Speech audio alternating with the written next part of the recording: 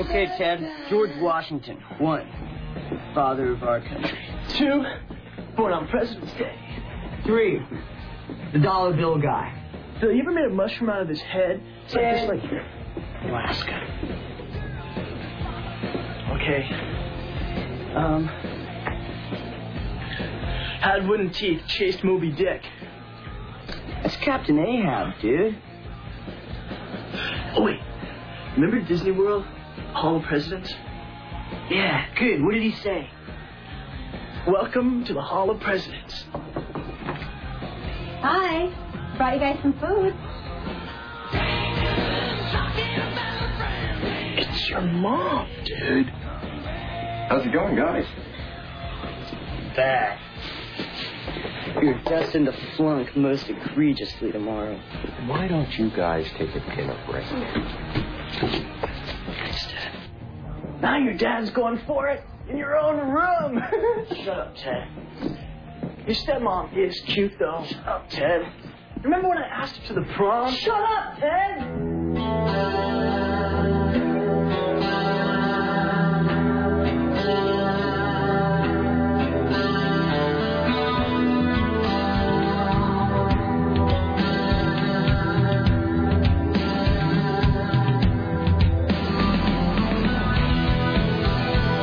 Fantastic.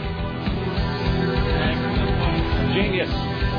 Why, hello, it's 2 minutes and 18 seconds after the hour of 11, and this the month of April in the year of our Lord 2008. Thank you for coming along and making a part of your listening day. We are live from the plushly appointed yet not overly ostentatious studios of AM 970 Solid State Radio. This, my friends, is the Rick Emerson Cavalcade of Whimsy. Thank you for coming along and joining us.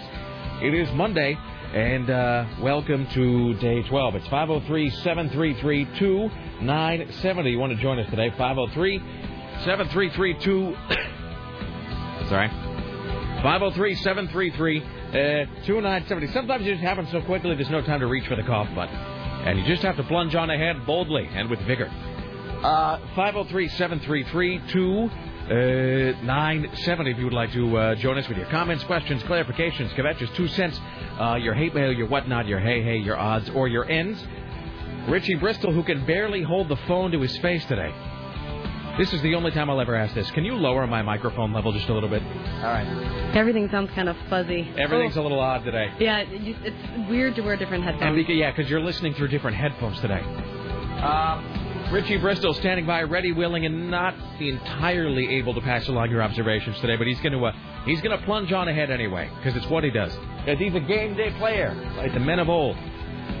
Anywho, it's 503-733-2970. You can also email if you like. It's rick@rickemerson.com. rick@rickemerson.com. Sarah at 970.am. Tim at 970.am. Or Richie with a T at 970.am. Here's what's coming up today.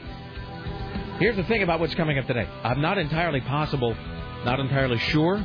It's entirely possible. I converged 2 sentences there on the fly. It's entirely possible that we'll be talking to Steve Kastenbaum from CNN today, but I can't really tell you with any certainty that's going to happen. Because really nobody was answering the phone at CNN. Just went right to voicemail. So the West Coast, of course, getting priority treatment, as we always do. So Steve Kastenbaum may, in fact, be joining us today to talk about the upcoming Pennsylvania primary, where, according to some poll I read this morning, the Hillary Clinton is now not just ahead, but she's up by like 20 points or something. So we will talk about that. What else is coming up today? We'll have the top 5. I'm not sure which top 5 we'll do today. We have the top 5 songs by which you might stalk Sarah Dillon.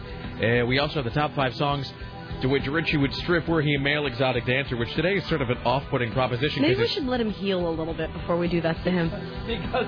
because his face is swollen and leaking. It's a great day.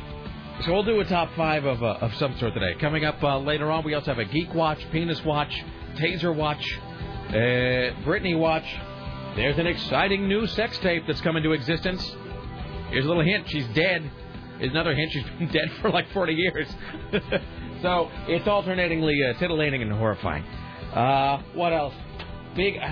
Today I have 4 different sets of stuff. So I have a pile of news articles to get to right here. I have a pile of news from last week that we didn't get to. I have all the things on the Matrix in front of me. And then I have a whole series of Post-it notes that I brought in this morning that I have yet to sort of collate onto the page in front of me. Typically what I do is, over the course of a night or over the course of a weekend in this case, everything sort of gets put onto different pieces of paper depending where I am. If I'm at work, things go onto small yellow Post-it notes they go into the front of my legal pad, and then I come on Monday and everything gets sort of put into one big list. If I'm at home, it goes either onto my BlackBerry or it goes into my my what do you call it? My little day planner that I carry with me, and then it all gets sort of merged on Monday morning. Today, everything happened except the merging, because I got up early, got here early, still running late.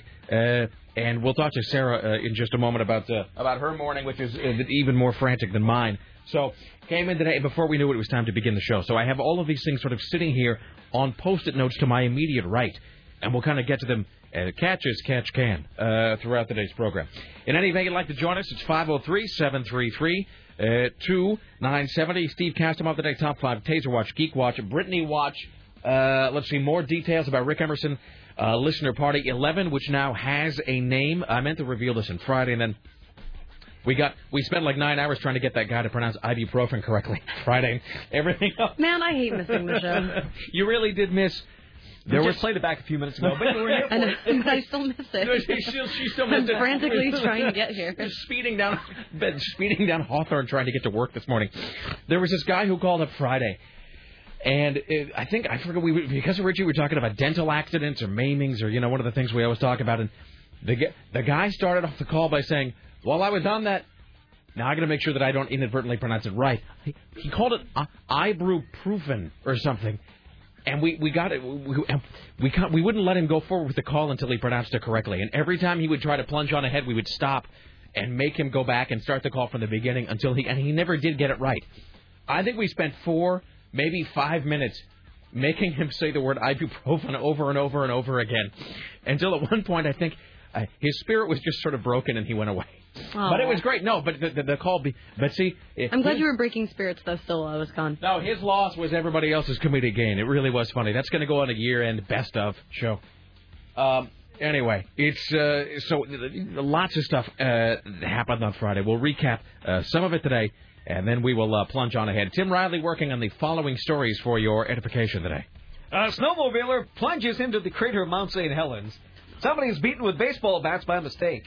A Prineville man runs over a tent with his wife inside following a spat. A bartender is stopped at a Southeast strip joint. Blockbuster wants to buy Circuit City. Insiders continue to propose swapping Katie Couric for Anderson Cooper. A man is charged with smuggling lizards in a fake leg. Well, okay. Who can ask for more than that on a Monday morning? All right. Let's see. Well, I think we have... I may be wrong about this, but I do still believe... I think we have a couple of the Star Wars DVD sets to give away this week as well. The trilogy episodes 4, 5, and 6. So all of that. Joined today, as always, by the lovely and talented Sarah X. Dillon. You don't look like a strawberry. I'm kind of burnt. You look a little flushed. That's about it. Let me show you. All right. This is me outside for 35 minutes in the sun. Wow. Okay, that's a pretty shocking difference, actually. Mm-hmm. So this is because your face looks fine. So Sarah just kind of pulled aside her shirt, and that's like what, your swimsuit line or whatever? Yeah, like my halter thing. Yeah, so your halter top line. So that is, when you put it like that, when you sort of show me the before and after, because you're kind of, you're a pale person to begin with. I'm a very pale person. That's only 35 minutes? That was 35 minutes because I was so determined to lay next to the pool. Yeah, that's it. That has been, I've done that stupid thing since I've been little. I remember I got sunblock. I know, I forgot to buy some, and then I'm just like, I'm only going to be out there for 30 minutes. Oh, it won't be a big deal. And I just got totally fried. This was the first day. This was Saturday. Because you're really white, and Vegas sun is not like regular sun. It's because not. Because you're in the desert. There's no clouds. There's really nothing to filter that. It was really pleasant though. It wasn't too hot. It was like it was a nice heat, and there was a breeze and stuff, so it wasn't too bad. The thing about Vegas is it's sort of deceptive. You don't really realize how hot and dry it is until you've been outside for a while, and then it suddenly turns on you because you'll be walking along the strip or doing whatever, and you'll feel fine, and then all of a sudden, the switch will just flip in your head, and you're like, I must get inside. Like, water. Let's die. That's exactly what it is. And you can burn, especially if you're somebody like you or me, we're just all milk-like to begin with. You can burn like that. Mm-hmm. It's just without any... So I discovered. So when is the last... Now, did you sleep last night? I did. I got probably like 4 hours of sleep, 5 hours of sleep. Excellent. That's all you need. Yeah, and then got up at 5 this morning to get to the airport, and we're supposed to, we're staying at my friend Jay's parents' house this last night. You've completely got casino throat going on today. I just keep coughing. We're supposed to go there last night, and then we had to wait for Jay's sister because she was flying out at the same time we were, who didn't come home last night. And so we're sitting there waiting. It's like, oh my God, it's, I'm not going to miss work today. What the hell's going on? And we finally got to the airport, and then our flight was delayed, and so we got here an hour later. So I got a call from Sarah at like 10 after 10 today. I'm at the airport. I'm waiting on my luggage. And then I got the call from you at like 10:35. I'm a Hawthorne.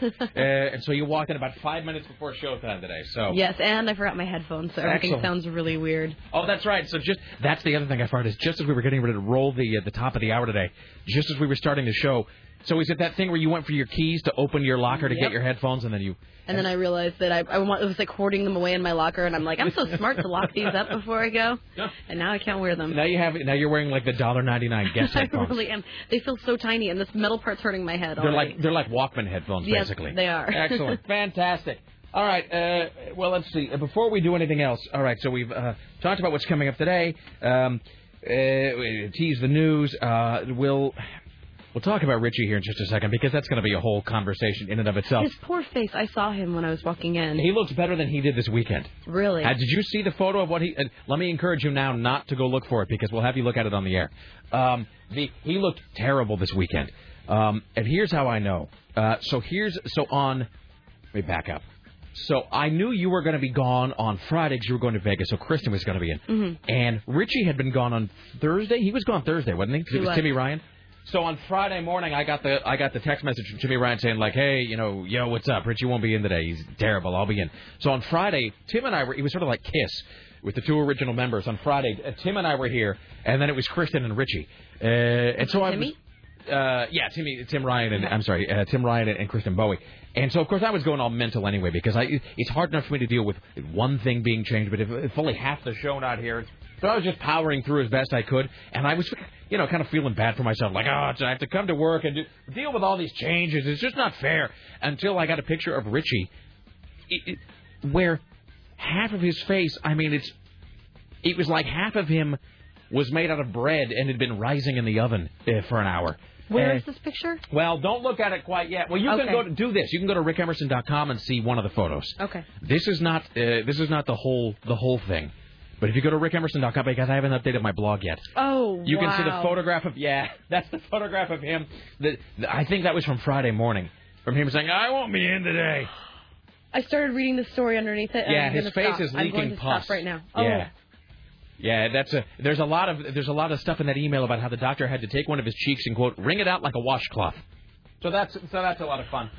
Yeah, you don't want to look at that. Why do you have to say stuff like that? Here's the thing. Oh, and I can't move because these headphones are super short. Yeah. I almost ripped them off. Yeah, the cord on those is like a foot long. Okay. Yeah, you don't want to hear what we're going to talk about later, but we'll do it anyway. Just because, we can't edit ourselves for the sake of the people.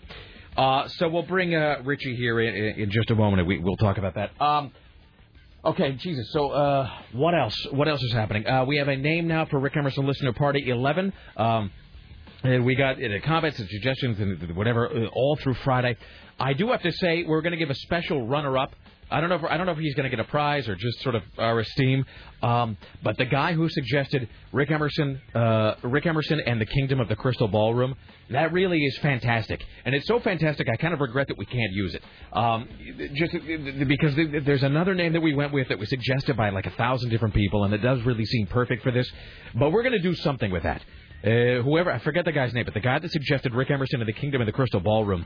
And here's the other reason that's great, is because that Rick Emerson and the Kingdom of the Crystal Ballroom, that is for the party May 15th, and it is 1 week later that the Indiana Jones film comes out. That's the great thing about it. So we are sticking with the...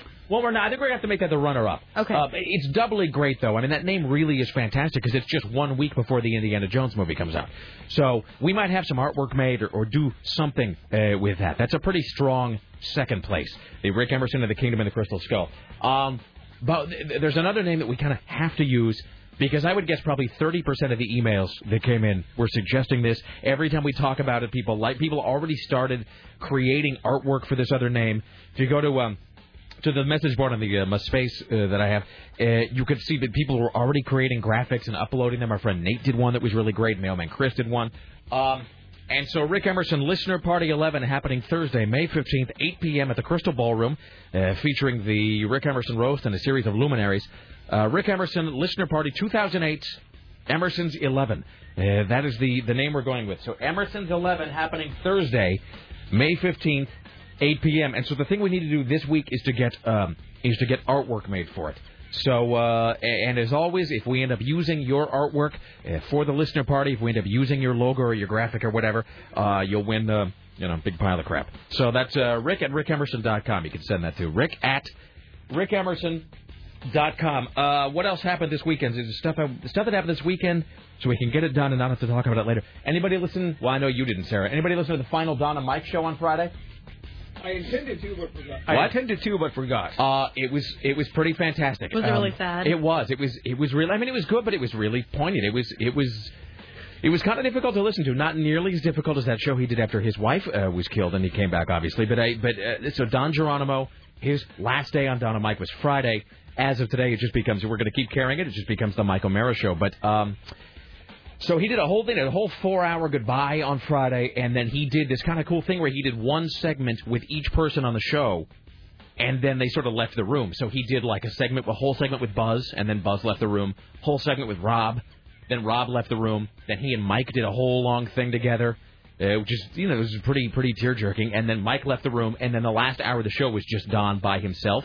So it was kind of cool. It was sort of, had a touch of theatricality to it, and it was great. And he ended the show with this. He played "In My Life" by the Beatles and hit the post, of course, and did a big, great kind of tearful goodbye to the audience. So it was really, really good. So if you heard that, that was really the end of an era, because that guy's been doing that that version of the show only for 20 years. So as of tonight, the Mike O'Mara program begins 7 p.m. to 11 p.m. With Mike and Buzz and basically everybody but Don, and Beth Ann McBride is coming back. So that was great. And then Friday night was the Portland Cello Project at the Aladdin Theater. Yes. Featuring myself and some other folks. How did it go? Just a little background on this. So there's this song. I think I can mention the name of the song. Would it be a song called Geek Like Me? I'm just going to screw it. It's a song called Geek Like Me that is on a record that I made that I can't tell you anything else about. A record made by me as part of a band who I can't name, which is for sale at a place that I can't identify. So, but there's a song called Geek Like Me, and it had come to the attention of some folks, including these guys, Doug and Skip, who were part of the Portland Cello Project. Anyway, long story short, they asked Jairus, who was one of my bandmates, and I, to perform the song live with 8 cellos behind us. And so we're like, oh, that's completely great, right on. And so we had rehearsed for it, and we'd gotten ready for it.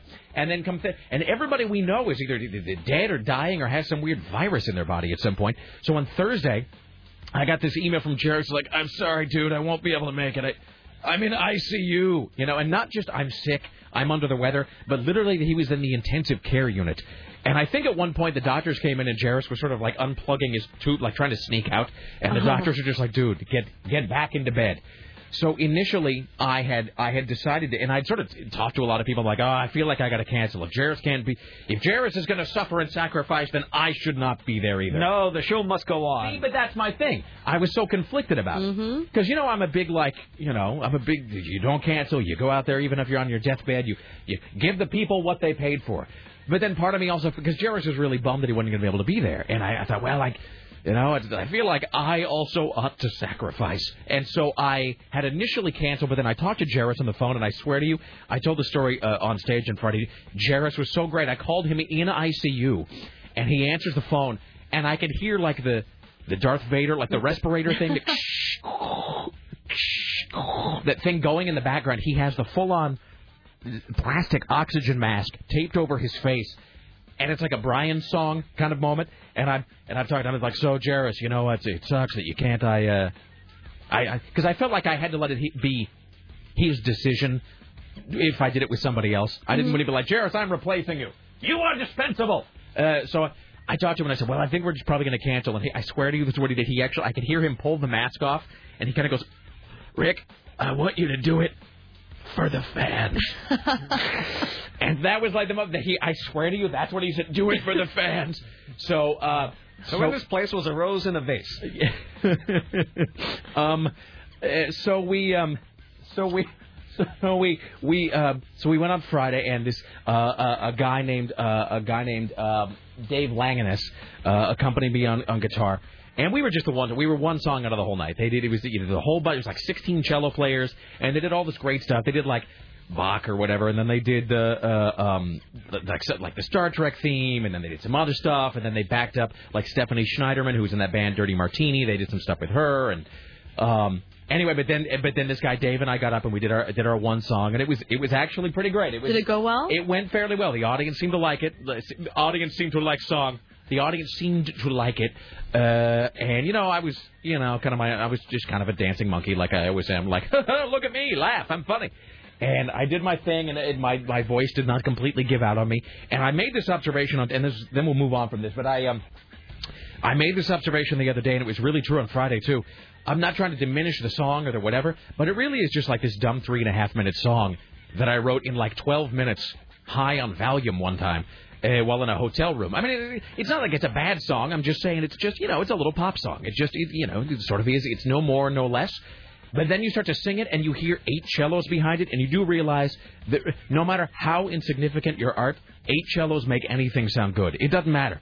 I mean, I could just be up there whistling and singing the Lifesavers jingle, and 8 cellos behind it really does make it sound like it's an actual piece of music. So anyway, so thanks to those guys, and to Dave who assisted on guitar, and to Jairus who could not be there, and to everybody who came out. I met a bunch of listeners afterward who were there, who'd come out to see it, and anyway, so I'm glad I went through with it, and anyway, so there was that. What else? Anybody else go to the Sharper Image 50% off sale this weekend? I bet they took out all the good stuff. They did, Tim Riley. That's usually what they do. I got an email. It was, I think, on Saturday. But I got an email from, I guess it was Saturday, Sunday. It all blends together. But I got several emails in my inbox. Oh, my God, there's a 50% off sale of the Sharper Image. And it was just the Sharper Image downtown. But I got the emails for 50% off going on a business sale at the Sharper Image. And so I ran to my car and must go. Nothing left but nail clippers. There was nothing there. I went to the Sharper Image. Did they have any of like the candles look like they're lit? But no, see, and I wanted those. Laura and I have this alarm clock at home that makes a variety of soothing noises as you drift off to sleep. And we kind of wanted another one for the downstairs and a third one to travel with because it's one of the best things we've ever bought. It just makes this kind of soothing white noise. I sleep with a white noise every night. It is so good, and it's actually it's become such a part, I sound like an infomercial, it's become such a part of our sleeping ritual that now if we travel, if we go to a hotel somewhere, we either have to bring it with us or if we forget, like when we went to Vegas, we have to turn the FM radio up and put it between stations to get static noise because the white noise has become so crucial to our being able to sleep. And I got these emails, this is a 50% off at the Sharper Image. So I run downtown. And, of course, they've got the sad, like, minimum wage guys with the big foam sign of Sharper Image, 50% off. And it says, going out of business, this location only, which I guess is technically true as of, like, this weekend. But clearly that's going to be a thing that happens at more and more Sharper Image stores because I don't think they're for sticking. Didn't they just file bankruptcy recently? Yeah. So, because they were selling people a bunch of scam air filters. Too. So that one will probably be going to, you want to stake that one out. So I go in, and, of course, I mean, it's really not a very interesting story because I walk in and everything's gone. Every single thing you would possibly want. It's already been pillaged? Really, honestly, you know what was left? Here's what was left of the Sharper Image. They had like a thing that warms your shaving cream before putting it into your hand.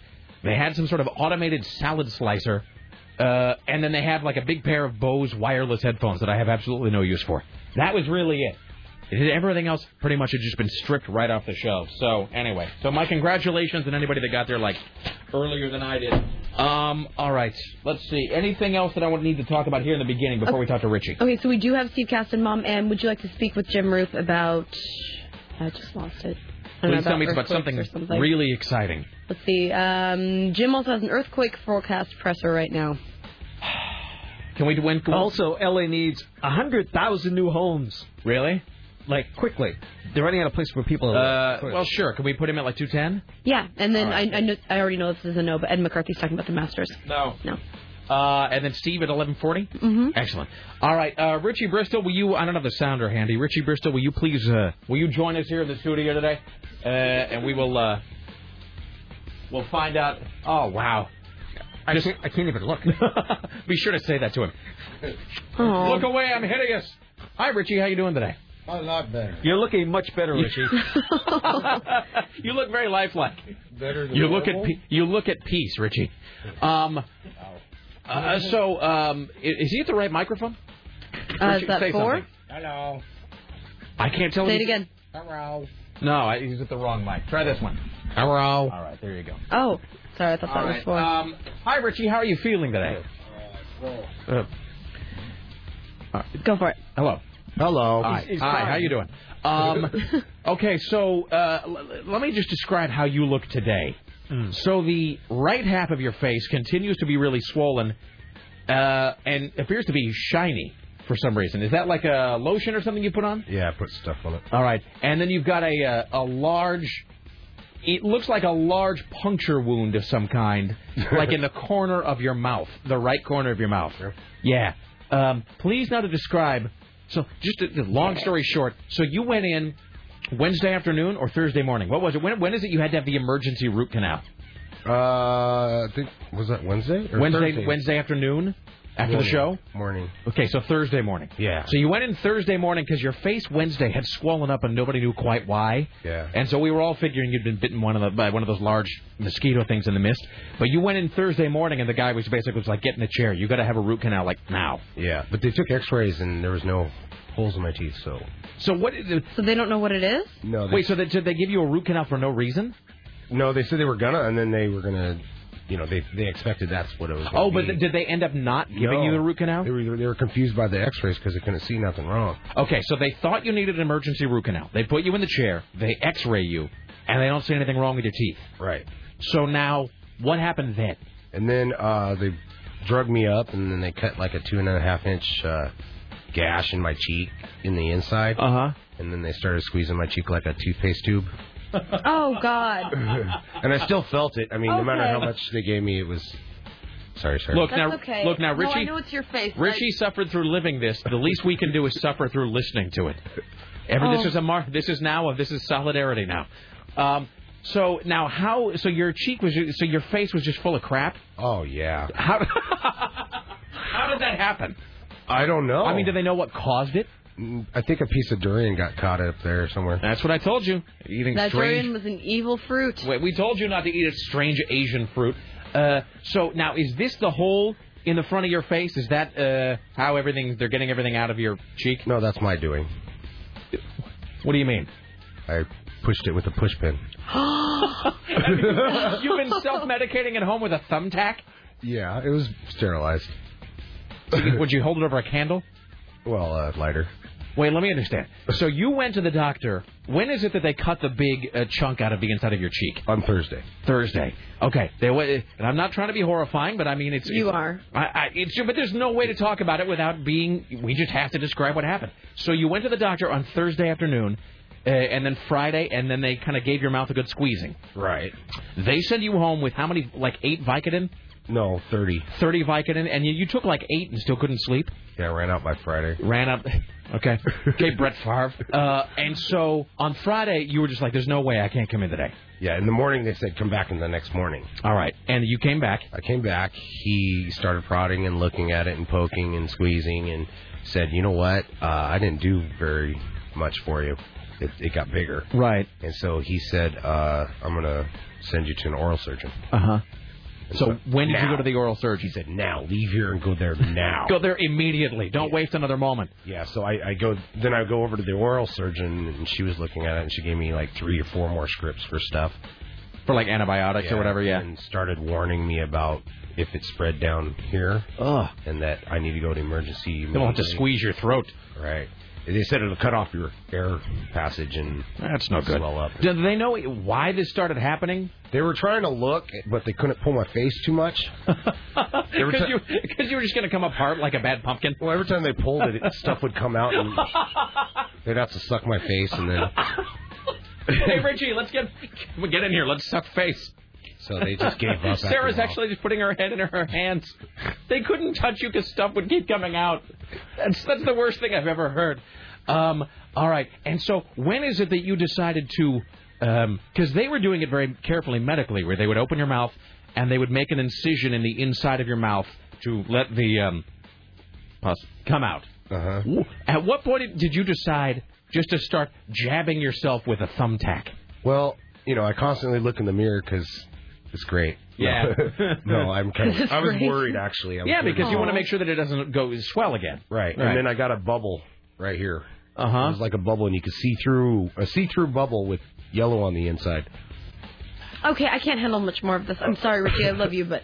I'm sorry. I'm sorry. I think we're going to have lunch right now. Yeah, Okay. I just finished cooking my lunch. Let's skip to the bottom of the page. So you took a thumbtack and just sterilized it in a lighter and then went to work on your own face with a thumbtack. Yeah. Right. How'd that work out? Did it work well? Have the desired effect? Yes. Oh, my God. Wait a minute. Is this... Yes. Oh, Rick, be careful. No. Is this...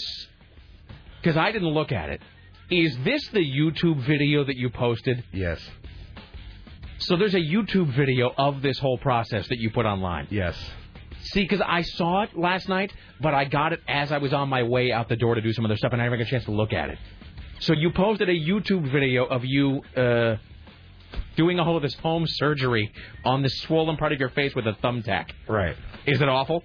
It is bad. Is it the worst thing ever to watch? Yeah, it's 2 fingers, 1 Richie. Okay, we have to make somebody, not us, watch it. Okay, so that's the thing. So, Sarah, by the end of the day, we have to get somebody in here to watch that. Yeah, don't even watch it if you have a weak stomach. No. It's done and done. So we'll have to find somebody to watch that. Because it's been too long since we've done video rodeo. I thought after 2 Girls, 1 Cup we'd never have anything sufficient again. But you think it's revolting to watch? Yes, very. Okay, excellent, fantastic. All right. Well, I went to the doctor this morning. She told me to go to emergency. When? This morning. So you went to the emergency room again this morning? No, she was looking at it and she was feeling around and stuff. She goes, "Oh no," and I was like, "That's what you want the doctor to say, God. Not I have an area of concern or there's something we might want to look at." Oh God. Yeah, and she's an Asian lady too, so she barely speaks English. But oh no, you swole right here. You full of death. And I'm like, what? And she's, you go emergency, and I start feeling around, and I'm like, that's not swole. That's my fat. Oh, really? And she went, what? And she thought you were swollen, but you're really just obese. So I grab my gut and I go, fat. See my chin? I go like this with my chin, and she started blushing. And her. What kind of Asian was she? Japanese. Okay, so it's not like you had a lot in common. Like you couldn't speak. Because you didn't speak very much English, you couldn't really explain to her I grabbed my what gut. was going on. But so you had to actually grab your gut and go, this fat, and then grab your chin, this also fat. Fantastic. She was embarrassed. So how are you as of now? I'm feeling lots better. On the mend, do you think? Yes, because I'm not on painkillers. And swelling going down? Yes. All right. And I was worried because it was getting really hard, and I was thinking of permanent damage. I was like, right. You don't want to better care of myself. Seriously. And so they don't know what it is? They still don't. But the swelling's going down though. Yeah. All right. She's been looking, and they're gonna look when they can pull on it. This is just like that. This is just like that episode of Night Gallery where that earwig lays eggs in that guy's head. All right. All right. Well, we'll check back in with you later on in the show. So, okay. All right. Thank you, Richard. Don't watch the video. It's gross. No. We're gonna have somebody else watch it for us. Wonderful. All right. It's 503-733-2970. Let's see. What time is Steve Castum? 11:04. We should probably break then. All right. So don't forget, Rick Emerson Listener Party 11. Emerson's 11 happening Thursday, May 15th, 8 p.m. at the Crystal Ballroom. Get your artwork in now, and if we end up choosing your artwork, logo, whatever, for the party, you'll win our esteem, honor, salutations, and, of course, a big pile of crap as well. It's 503-733-2970. Still to come, Tim Riley, top 5. Steve Kastenbaum around the corner. We got the greatest thing ever emailed to us this morning. We'll play that later on. And we'll have another exciting installment of Rick Emerson's Video Rodeo as somebody watches Richie doing home surgery with a thumbtack. Stay there. Back after...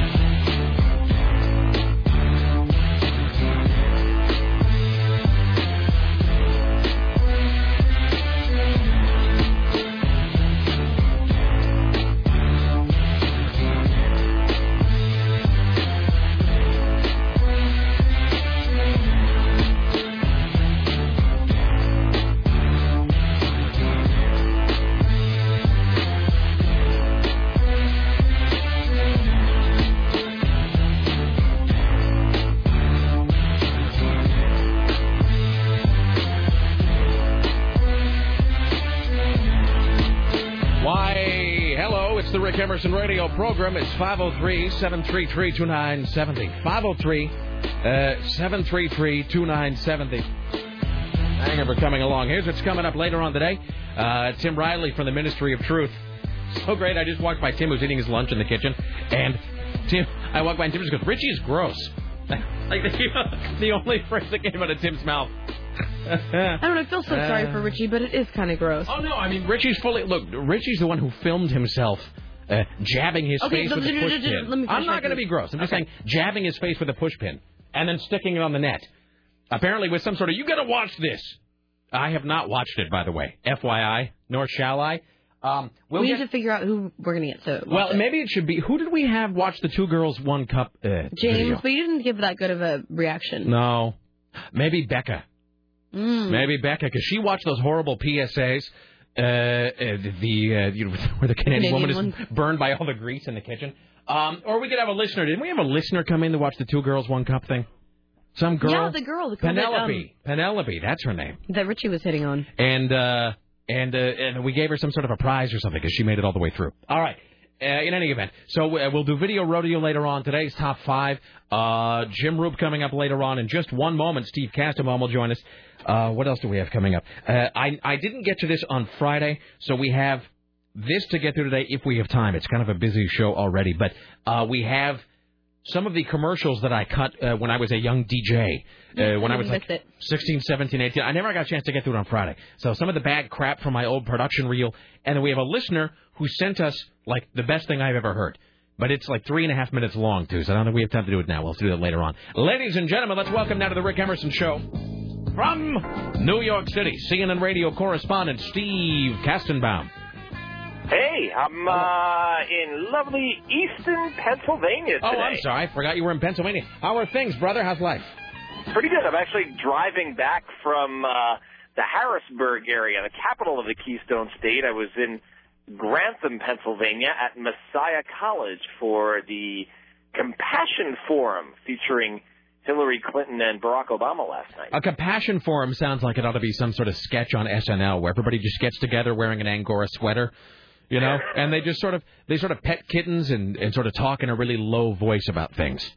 I really don't understand why they call it the Compassion Forum. It was supposed to be about, their personal faith and their belief in God and what role that plays in their decision-making process and in the choices they make in public policy decisions. So I don't know where, I'm not exactly sure where compassion, fit into this. I mean, I understand where it fits in when it comes to faith, but, are they trying to say that, maybe Barack and Hillary might not have had compassion? I mean, come on. Well, clearly Hillary doesn't have. Hillary would have to be a human first to have any of those actual emotions. So it's all she can do to pretend to cry.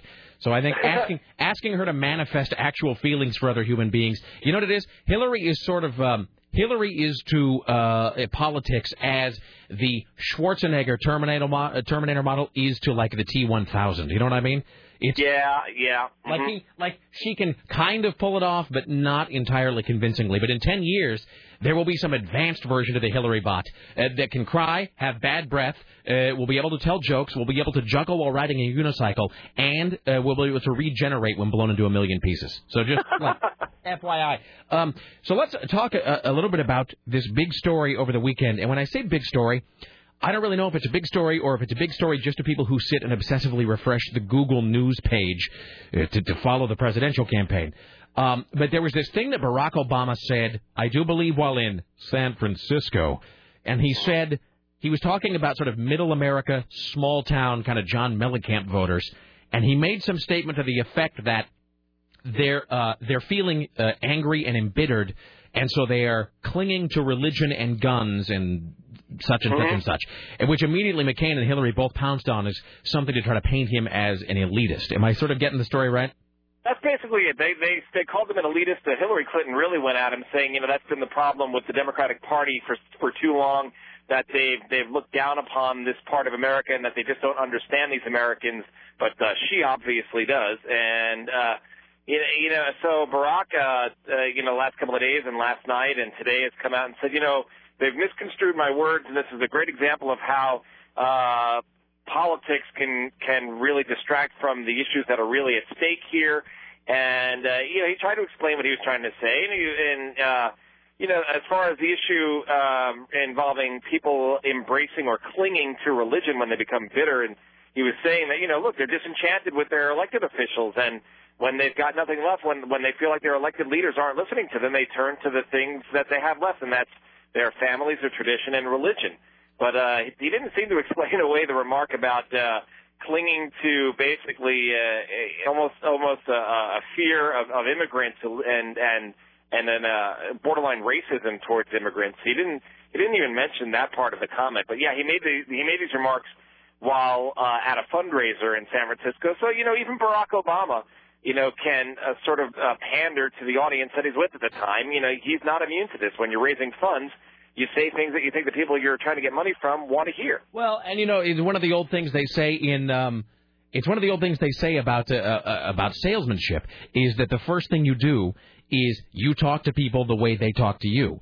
And so they would always say, if you're cold calling, if you're a sales guy, they would always say, look, and they would always use these extreme examples where you knock on the door and some longshoreman answers. But when a guy answers the door and he talks maybe in a sort of, one might say kind of a cultured or educated fashion, you talk to him the same way. If a guy answers the door and he has kind of a more sort of rough around the edges, vocabulary, then that's the way you talk to him. You always talk to the crowd the way the crowd themselves talks. And so that's a little bit of what he was doing, and you really can't argue with some of what he said. Like when people are broke or unemployed or scared or whatever that they do, it is easier to use wedge issues to divide them. That being said, this does sort of tip the hand about how the Republicans will probably try to nail this guy if he's the candidate in November, wouldn't you say? Yeah, I think so. And but he was saying last night that I don't think there's anything wrong with what I said. He says maybe the word bitter and clinging to religion might not have been the best two words to use in one sentence together. But he was saying I don't think it's bad that they cling to religion when all else is going bad. What's wrong with saying that? And he sort of turned the tables on Hillary Clinton, saying she should know better here. She's coming out of Washington and sort of representing the status quo here. She should know better than to talk about this. Essentially saying she was hypocritical in coming against him on this when apparently he believes she's been pandering, to folks. Here's the here's my inner Dick Morris sort of coming out. That sounded strangely profane. So here's exactly how the Republicans do this, just in terms of like my inner political strategist. Here's what the Republicans do. So they've got was this on tape? Was this videotaped, him saying that when they cling to guns or religion? Yeah, basically what happened was a blogger was recording him while he was at this event that the press was not at, and it somehow got into the Huffington Post blog, and that's how they wound up with this. Yeah. So here's the ad the Republicans run. They just have the black screen, white text, and then that one guy that does the voiceover, for like every political ad ever. The guy would come on and go, Senator Obama says that Americans, and then it comes on the screen in quotes, Senator Obama says that Americans cling to guns or religion. Senator, Americans believe in the Second Amendment, and they believe in religion. The question is, what do you believe in? There you go. Hey, have you signed on with the McCain campaign? I'm telling you, man. See, it's a frustrating thing that I have. I only have abilities at things I can't really use or make any money on. So, I think you would do good as a political consultant. That was pretty good. Who knows? I mean, that Spanish format is always lurking around the corner here in Portland. So, I may get the chance. Let's see. You can go help my friend's campaign. A guy who's running there in Portland for some elected office. I got a friend of mine. Who's your friend? Jules Copel Bailey. Tim? Jules Bailey is running for I think some sort of a assembly district or city council. I can't remember exactly what he's running for, but I know because he went to Princeton here. All right. Wait. Only if I get to run everything like Lee Atwater. Only if every single campaign ad can just be, his opponent kills, puppies and drinks the blood of children. If I can just, every ad has just got to be the most negative thing I can possibly imagine. Yeah, you should give him a call. Tell him I told you to give him a call, and you're going to run his negative ad campaign. Excellent. His opponent has enemies buried in the city landfill. Do we want a man like that as city commissioner? Tim Riley has brought up something here. So Tim, what is this video that I guess FoxNews.com was running and then they've now removed? It was a video of Hillary Clinton drinking shots of beer and eating pizza. But now it's been removed? Yeah. Yeah, that never has occurred. I'm sorry, Steve, go ahead.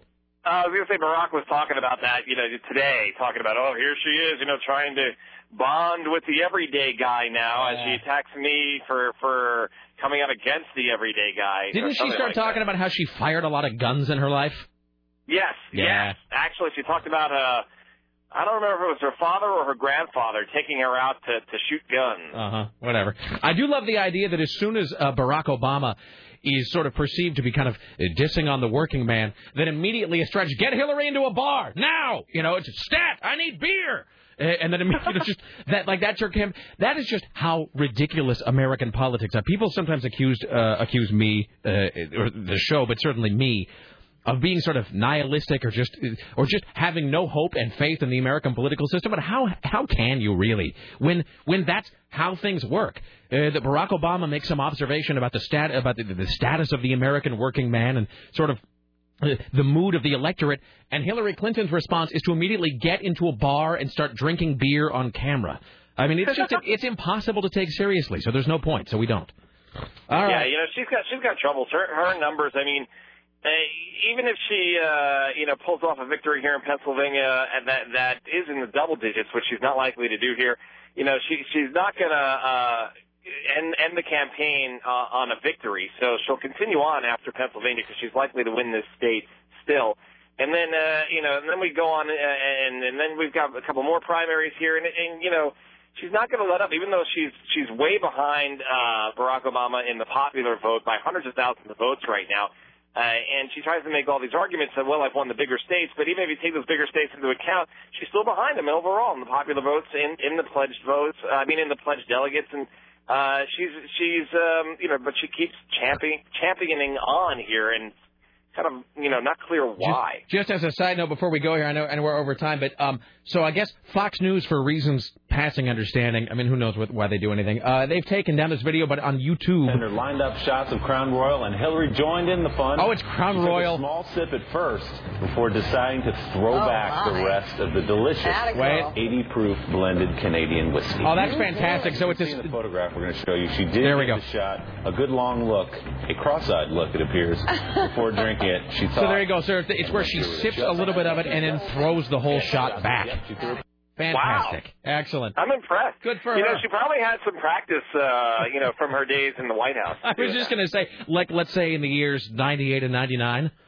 Yeah, you think that's the same bottle that she cracked open during her husband's troubles? Yeah, well, she, maybe she and Katie Dukakis just got together. And anyway, all right, Steve, are you on tomorrow? I will be at some point. I'm driving back now. I did a marathon drive out to the Harrisburg region. You're the only station I'm on this afternoon. I've given you my sole attention because I'm heading back into the city with like a 3-hour drive. The Crayola factory is here in Easton, Pennsylvania. I'm contemplating a little drive-by. Benny Smith, my friend. That's as heartland as you get right there. Should I get you the 64 crayon pack? With the sharpener, because I never had that as a child. I knew someone who lived in that town, actually, and it was so weird to hear somebody talking about living in the town with the Crayola, because it was like General Motors in Flint. It was just like Crayola owned that whole town, which is funny, and she would talk about how Crayola occasionally would threaten to lay people off, or they'd threaten to bust a union or whatever, and the whole town would sort of quake in fear, which is kind of great because you picture the whole town being made out of crayon and like a McDonald's playland. Little crayon pillars. Totally. Everywhere. But yeah, like the Crayola union boss or, the Crayola the CEO coming out. But he's sort of like a funny little cartoon guy going, "I'll bust the union. You'll all be unemployed." As I'm driving around here, I'm expecting to see houses like in burnt sienna and all those other lovely colors. I'd like a house in burnt umber, please. All right. I really want to do a regular segment on your show. I got to see if we can get Tyler Moody to agree to this. Just let me drive around the United States and just check in from various cities that we know the names of, but we really don't know much about. You can be the Rick Steves of random places on the map. There you go. All right. Well, I'll drop a proposal. We'll get that off to corporate.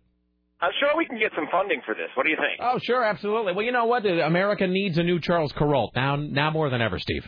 And by the way, I can confirm America does have a weight problem. Can I just ask you this? Is it just like you just have? Well, I guess you don't have anywhere else to be. We're the only shot. Rick, I really have nothing to do. I mean, I'm just driving back to New York. Sarah and I. Well, because here's the thing. If I can just do a little shop talk, that Sarah and I have grown very aware in the last few weeks that sometimes we go over with the correspondence. We take too much time, or I take too much time. And so I've gotten very used to keeping an eye on the clock so that I don't, cause anybody else's live shots to be whatever. And so this whole thing, I'm keeping an eye on the clock. Like, okay, I got to make sure to let Steve go in time for whatever else he's going to do. And it's so great because you have that tone of voice. Like, clearly there are no other plans for your day. I got nothing. I have to meet somebody for dinner in like 4 hours. That's about it. Well, let me clear the decks, Steve. I'll always let you know at the beginning of a live shot if I got to keep it short. But hey, man, I'm just sitting here outside of Wawa right now, waiting to get a cup of coffee. Well, maybe we'll check back with you later on in the program. I'll let you know how traffic is like getting to the Holland Tunnel. How's that? Please do, my friend. All right, have a safe drive. We'll talk to you soon. So long, guys. There you go. There's Steve Kastenbaum. Wow. I love it when people show they're crazy. Seriously. Sarah and I kept looking at each other like, doesn't he have to go? And then I guess not. He just clearly, it was like one of those 5 hour... about this red car in front of me. It was like one of those old 7-hour Bruce Springsteen shows where clearly he just had nowhere to be. Totally. Well, I'm so used to him always wanting to get off, too, because he'll be on for like 3 seconds saying, I've got to go, Rick, I've got another live shot. Wow. Let's see.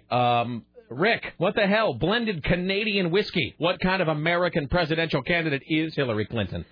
Let's see. What else here? Canadian whiskey. Somebody's noting Hillary, grab a Jack Daniels already. All right. That was my drink of choice in Vegas. Crown Royal or Jack Daniels? Jack Daniels. Yeah. Because you don't want to pay for money, so we would just we carry around whiskey with us everywhere we went. The first night it was Jim Beam. You just bought it and then just carried it with you? We just bought it because we at our hotel at the Wild Wild West, which is the greatest hotel. Was it great? It was amazing.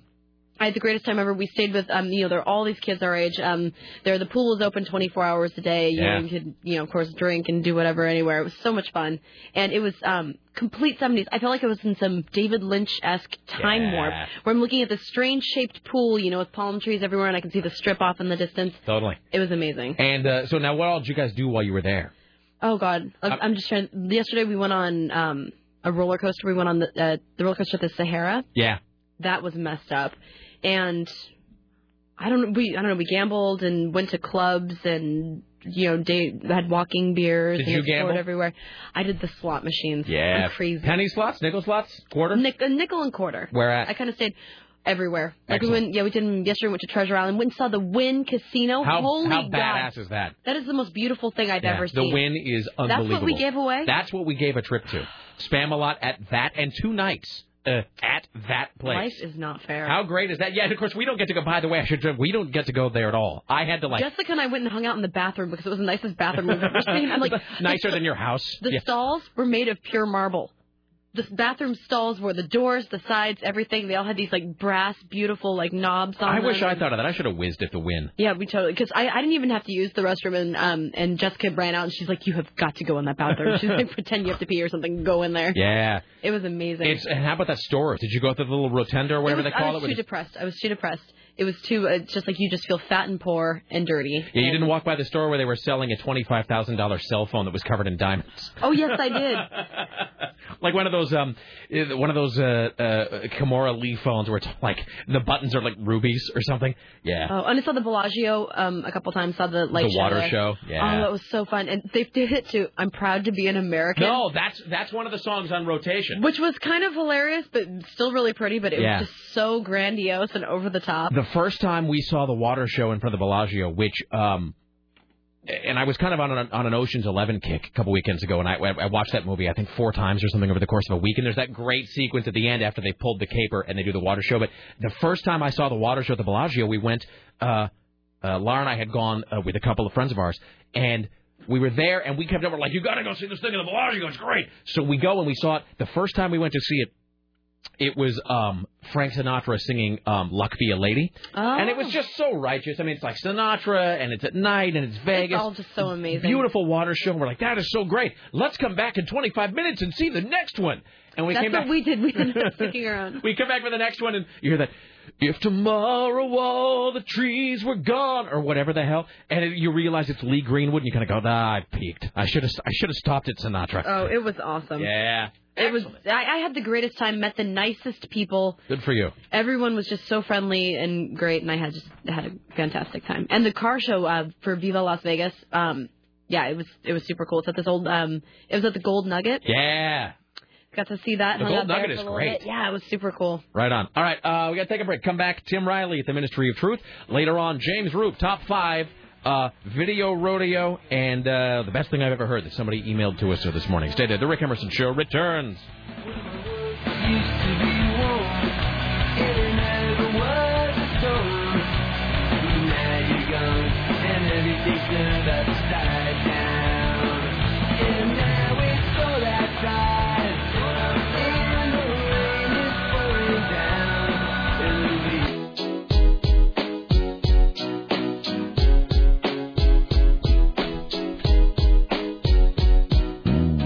It's the Rick Emerson radio program. This person says about the bathrooms at the Wynn. The only problem with the highly polished marble bathrooms is the reflection of the floor allows you to clearly see the person in the stall next to you.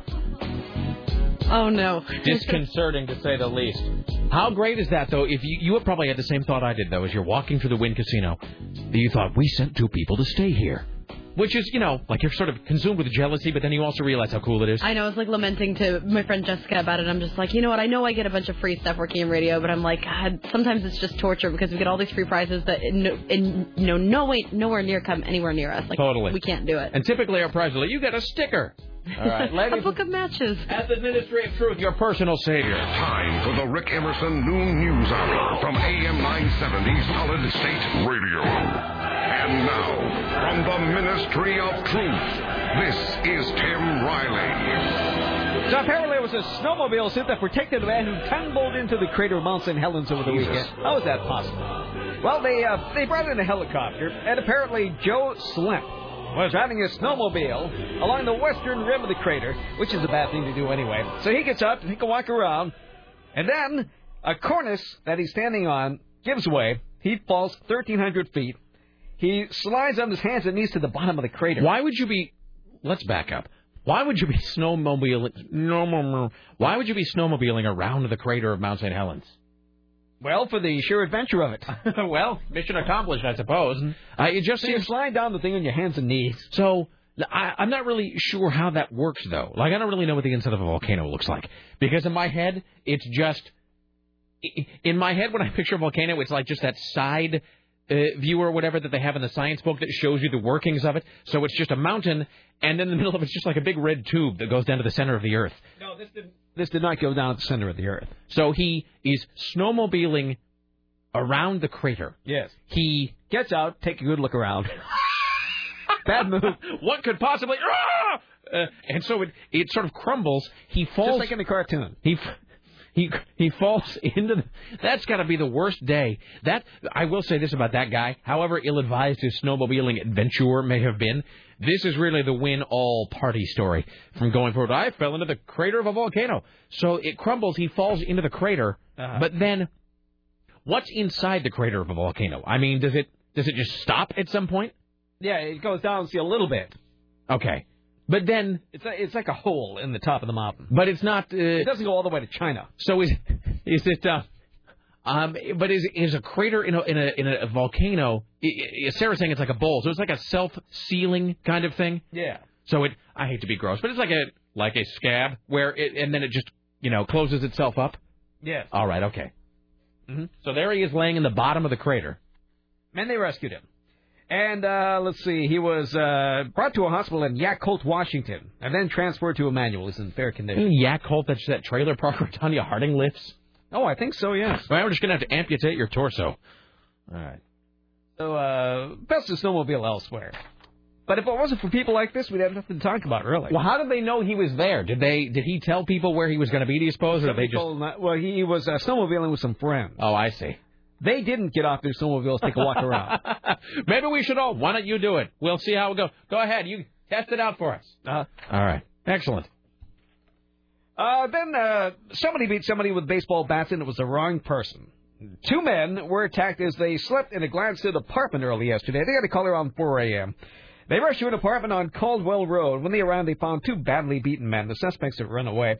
Apparently, the attackers kicked in the apartment door, used a baseball bat, started battering a 23-year-old guest who was sleeping on the couch. After beating him, then they kicked in a bedroom door and attacked another resident. Apparently, they heard the attackers say, we've got the wrong guy. And they left. Sorry. So if you want to live in that area, you're prone to such things. Gladstone is where that happened. Gladstone and what? No, the community of Gladstone. Is that on the street of Gladstone? I think there's a place called Gladstone. There is a place called Gladstone. Where is... It is south of Portland. I still believe in a place called Gladstone. So that's not in Portland proper? No. Oh, well, Gladstone. As long as it doesn't affect... As long as it's not in my backyard, Tim Riley. Uh-huh. So, apparently, somebody got cleverer than they should have. A bartender was shot multiple times in an attempted robbery. This happened at Scooby's Tavern. It's a strip joint on Southeast 122nd and East Burnside around 10:15. Apparently, the bartender was shot several times. He was taken to OHSU. We don't know very much about that. A Madras man drove over the top of the tent where his wife was sleeping inside during a camping trip. The Crook County Sheriff's Office, what better place for such things, says 44-year-old Patrick Donaldson was drinking, got in an argument with 2 women he was camping with. Oh, he was camping with 2 women, was he, in a tent over the weekend. Then he reportedly drove his pickup truck over the tent, running over one of the women who was sleeping inside. Then he took off. He was located a short time later in Crook County and arrested. That's just local news. Then there's a shooting after a Dr. Dre book signing. This happened in Tukwila. It was a party to help promote a book about rapper Dr. Dre. It turned into a homicide as one man was shot to death and another critically injured in the parking lot outside a crowded golf course restaurant. Cops got there at 2 in the morning responding to a 911 call about shots being fired outside. They found a chaotic scene. About 200 to 300 people were leaving a party at Gordon's on the Green in Tukwila. The party was following a book signing by Bruce Williams. The same Bruce There's Williams. so many things about this story I don't understand. Oh, I guess Bruce Williams has written a book about Dr. Dre. My advice to you, kiddo, is to always keep your pimp hand strong. All right? And they have counsel. I do wish you well. So Bruce Williams was signing a book about Dr. Dre. The rap star himself was not at the book signing. Several other high-profile guests included Seattle supersonic Gary Payton, Sam Perkins, and Jerome Kiersey. For this book written by Bruce Williams about gangster rapper Dr. Dre. The party had been peaceful through most of the evening. But as the patrons were leaving the building, an altercation broke out in the parking lot and shots were fired. Bitches ain't nothing but hoes and tricks. Well, that's what happens. This is TalkNet. You kind of attract that element. So let's back up. So Bruce Williams, there's so much about this story that where nothing goes with anything else. So he wrote a book about Dr. Dre. But leaving aside the issue, it's Bruce Williams. So there's a book about Dr. Dre in Tukwila. I don't even know where Tukwila is. Is that by Seattle? It's north of there. So Tukwila is one of those cities that I just don't care about, that I sort of see, but that I've never... Tukwila MapQuest will give you the right direction, Sue, because I had to drive there once. Really? Yes. Where do they send you? To a place that's under construction, and you can't go any further. Go to LeGrand. So there's Tukwila is sort of like Tukwila is kind of like a mysterious can of vegetables in the back of your cupboard, and you're not quite sure how it got there. Yes. You didn't buy it. You don't know who bought it. It's just sitting there, and you're just not ever going to open it. You just see it on your way to look for something else. Where's my rice-a-roni? And, in the meantime, you see this mysterious can lurking in the background that you never investigate. That's what Tukwila is. So the idea that there is a Dr. Dre book signing. A Dr. Dre book signing. By Bruce Williams. But in a golf course. Yeah. And then there's a shooting. Uh-huh. So this is a whole story. This is kind of a weird Frankenstein story where really nothing goes together with anything else. But I like the opportunity to make Bruce Williams jokes. So, all right. So, it was... this book is called Rolling with Dre. An insider's tale of the rise, fall, and rebirth of West Coast hip-hop by Bruce Williams. I wish you well. All right, Tiger. Especially those of you with gunshot wounds. Fantastic. So that's that. Here's another suggestion, and the more people talk about it, the more it's probable to happen. Insiders keep suggesting that Katie Couric be swapped with Anderson Cooper. Yes, it would be a blockbuster trade of TV superstars. It's been really? Yes. Cooper would be traded for Katie Couric, and then Katie would get Larry King's job once he quits. Wait. So Anderson He would anchor the CBS Evening News. So Anderson Cooper would anchor the CBS Evening News. Yes. She would take over for Larry King. And anchor Anderson's part on CNN. And then Larry King would, I don't know, replace Rachel Ray or something. So Larry King would he's the odd man out there. Right. He would be the one left standing when the music stopped. Uh-huh. All right, but that's not going to happen. So, and CBS could ask a veteran newsman Bob Sheeper to fill in. Or Shipler? I think he's anchored before, but he's old. I think, he's another one of those. We were talking about this on Friday, that there's something in the CBS anchor person water that lets you live forever. They've got some weird access to like some Ponce de Leon fountain or something over there, because nobody who is an anchor person for CBS News ever dies. They just live forever. And I think he's another one he's like Methuselah age, but he just continues to crank out 3 news specials a year. So I don't really, look, I'm a team player and all, but I don't really know anybody who, here's the thing about Katie Couric. I know a lot of people. That's not true. I was going to say I know a lot of people who really love Larry King. No, Larry King is what you turn on, and don't turn it off unless you really hate the guest. So most nights, Larry King is on for like an hour. It's kind of like background noise, like a blender or garbage disposal. At least at my house it is. That's exactly... Larry King is background noise. And the fact that you view a garbage disposal to be background noise... Well, it's what's happening at your house at the garbage disposal is just constantly running. It's something you might hear during the dinner hour. It is just another noise in my house. It's like an air conditioner, just idling away. It's on every night, unless it's something terrible that you can't possibly watch, and usually it isn't. Because what happens on the Larry King show, people plan a show around him, and he's just sitting there, and the show goes on, and he just adds something on the card every so often. That's very true. I remember from my days in Brooklyn. So the thing about... So I was going to say that Larry King... I don't really know a lot of people that are actively into Larry King, but as you noted, I know many, many, many people who will sort of passively watch him. Or they will do what my wife calls grazing, which is where you just, as you said, you just flip around. And it doesn't bother anyone. Yeah, he's sort of on, and he's kind of innocuous, and every so often there's something retarded, like Snoop Dogg teaching him how to rap, and so, panning for gold. But at the very least, he's a good sort of baseline host. Whereas I find that with Katie Couric, and this is just my estimation, I find that with Katie Couric, people are either indifferent to her or they really loathe her. I don't really know anybody that Katie Couric. She's fantastic. Yeah, she's got legs like Betty Grable. I can't wait to get home. No, I'm sorry, fellas. I'd love to stay and booze all night, but I have to get home and watch Katie Couric deliver the news to me. I don't know anybody that feels that way. I know a lot of people, and we're all solidly in this camp, people who really like Anderson Cooper.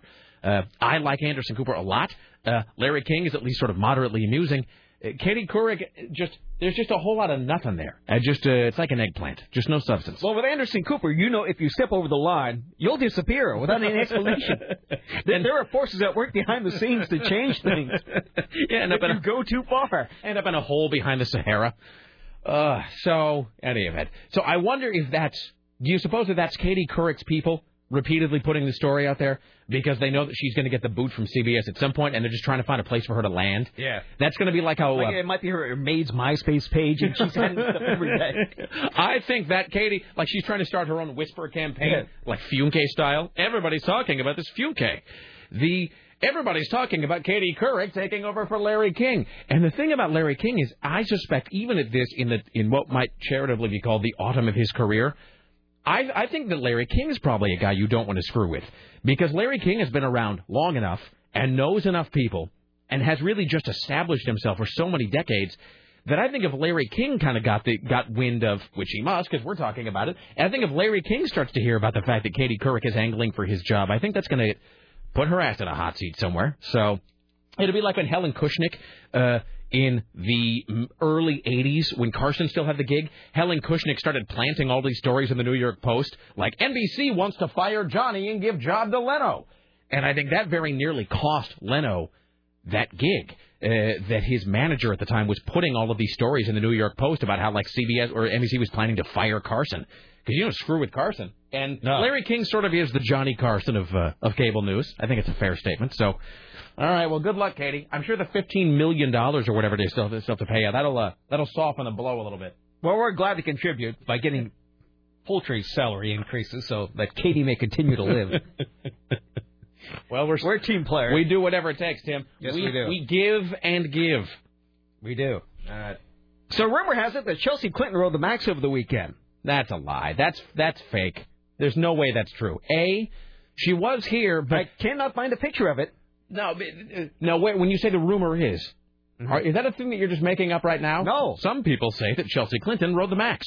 I've read it in a couple of different places. So like blogs or so forth? Yes. Wouldn't you? But you'd know that though, because there would not unless you were riding on the Max. She wouldn't ride the Max by herself though. She would have to have security people with her, I would think. Especially because she'd probably know her way around. Max was teaming with security all the time, as we know. Can you imagine the bad publicity if Chelsea Clinton had just been repeatedly beaten and mugged on somebody with a big bag of cans next to her? You smell like flowers. Ain't you a pretty little thing? When you get that blonde hair? Will you be my mom? So, I call shenanigans on that. I wonder if that's somebody even after the fact trying to make Hillary look like the common person. But no, her daughter took public transportation. She was seen drinking Thunderbird on the Max. I can't imagine that that's true. I do always lament though. Things like Chelsea coming to town and when Bill was here, that it's always, not that we would have any conceivable shot of getting these people on the air anyway, but I'd like to think that we can at least try. I like to delude myself into thinking that Richie might be able to give some sort of garbled phone message to the Chelsea Clinton people asking her to come on the air. So, what can you do? It's possible. So we go back to this Barack Obama thing. He took the offensive in a number of topics. You need to sneeze? No, but can you speak for just a moment, please? Yeah. Here's the thing about, there we go. I was afraid for a second that we'd lost the popcorn music. That we will never, ever lose the popcorn thing. It's like a cockroach. It'll outlive us all. Yeah. Because I lost a bunch of my sound bites when they rebooted my computer here, when they cleaned my drive. I thought you said that was temporary. No. Temporarily. No, some of them I lost. Like, I lost the Florida sounder. What else? What sounder did you lose? Florida. Okay, I'm back. You know what else I don't have right now? I don't have the Connie Chung sounder. I don't have that either. I got to go back and rebuild a lot of those things from scratch. She's been out of the news for the longest time. Yeah, but you never know when she'll come back. Here's Tim Riley. That's true. So Barack Obama's on the offensive on a number of topics while addressing the Alliance of American Manufacturing in Pittsburgh. He also took his opponents to task while trying to make political points on a statement he made in a fundraiser about small-town voters.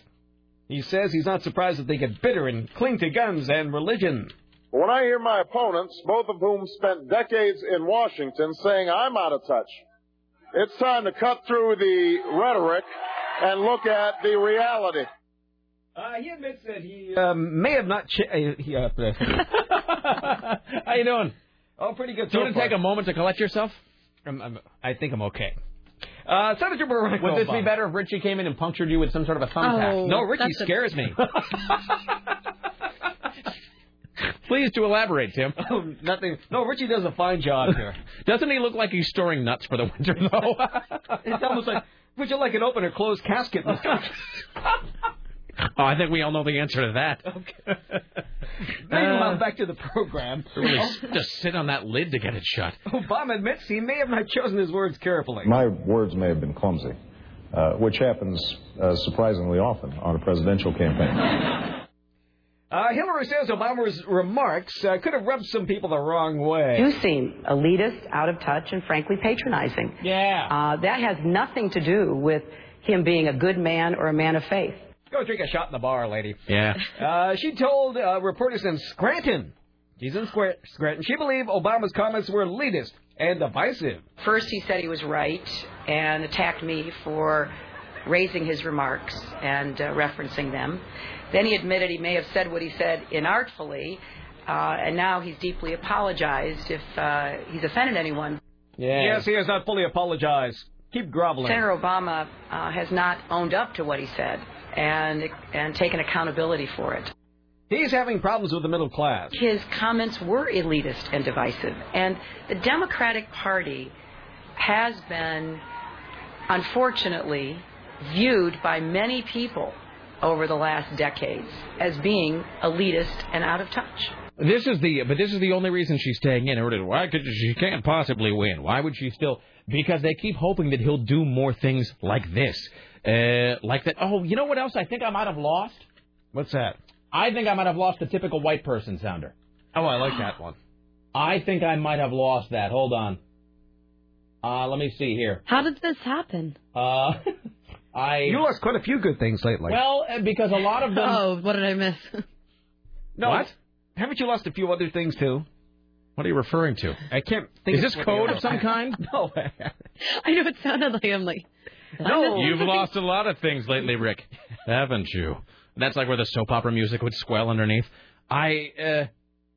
You lost something else that was important. I can't remember what it was. What are you referring to? I don't know today. This would be like when no one in the audience knows that I've had a leg removed. Oh. Like I'm FDR. I'm sitting in a wheelchair. No, it's just that I'm tremendously congested today, so I have no thoughts from my nose down. The rest of it is... That doesn't make any sense at all. What does that mean? What thoughts would you typically have, let's say, like in your spleen? Never mind. All my thoughts are from the nose up today, Rick.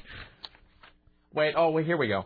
All right. Wait, I think I may still, I think I may have rescued this from the... She is a typical white person. Okay, because here's the thing. I had, not to bore everybody with the details, but there are two different places where and this is just for me, my sound cuts are kept.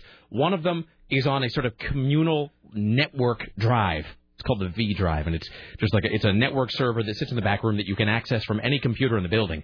But then some of my sound bites, like the Connie Chung, they were on my desktop, the desktop of my PC right here. And when Troy, God bless him, upgraded my computer, they had to wipe everything that was on the drive, so I lost everything on my desktop. So the ones that were on the network drive, I still have. She is a typical white person. But I don't have anything that was sitting on my desktop. So the Connie Chung thing, I think I've lost. Jesus, I'll have to find. There's a whole bunch of things that I did that I had. The Blood Rock edit, where it's just the little teach me how to die part. I lost that. So anyway, all right. Here's Tim Riley. Well, when Pope Benedict arrives in the U.S. tomorrow, Boston will not be one of his stops. Many area Catholics are upset, saying a visit by the Pontiff will go a long way in helping to heal the pre-sex abuse scandal in Boston. It forced the resignation of Cardinal Law. Mary Beth Carmody is with the Council of Parishes, and she's very disappointed indeed. This is a real issue for the Catholic Church in America. It's an issue that cannot be ignored simply because he chooses not to come to Boston.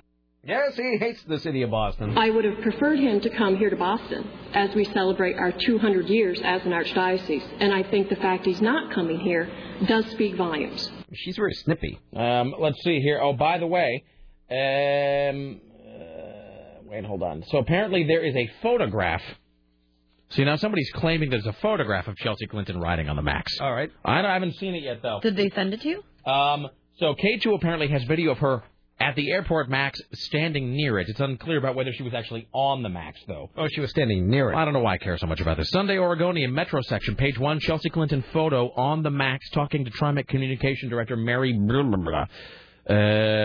Says, you should buy a paper now and again. Well, we all know that's not going to happen. No. So they claim that the Oregonian on Sunday had a picture of Chelsea Clinton on the Max. I'm beyond caring. I've moved on. Here's Tim. Let's do one more, and then we'll let Tim go uncongest himself. So anyway, very few people have heard the Pope speak. Can you remember the last thing he said? Was it something about... Oh, no. You know what? Go ahead. No. Please do. I was going to make a Nazi joke. He was in the Hitler Youth. He was. He was a member of the Hitler Youth. Oh, wow. There's just no getting... I mean, I know that he said now that was ill-advised or whatever his explanation was. Well, he did a lousy job policing the motherland back then. So when they said the last time... Here's the way it was going to work. You were going to say, do you remember the last thing the Pope was heard saying? And I was going to say... Should I start again? I was going to say, Arbeit macht frei, ha, ha, ha, because he was a Nazi. So, now he just wears fashionable ruby slippers. I'm sorry. We trust in your power and in your authority. Please bless us through Lord Jesus, our Lord. Amen. What kind of translator is that? What accent is that? Doesn't it even... What? Well, whatever. You want to hear it again? No, I don't. All right. So anyway, nobody can understand him, so they have that lady talking. No one cares about this Pope. This is a Pope who is being disregarded by the world at large. All right. That's true. Shall we take a break? Please do. All right. Here's what's coming up. More from Tim Riley. Would you like some Claritin? Yes. Okay. You know, I got those. They're non-drowsy, too. I like that even better. All right. I'll get you some Claritin during the break. About a bottle of 60 over the weekend. Let's see. What else? Top 5 coming up later on. Jim Roop. We'll have another installment of Rick Emerson's Video Rodeo, and we'll play this great thing that somebody sent to me over the weekend. Stay there. It's the Rick Emerson Radio program.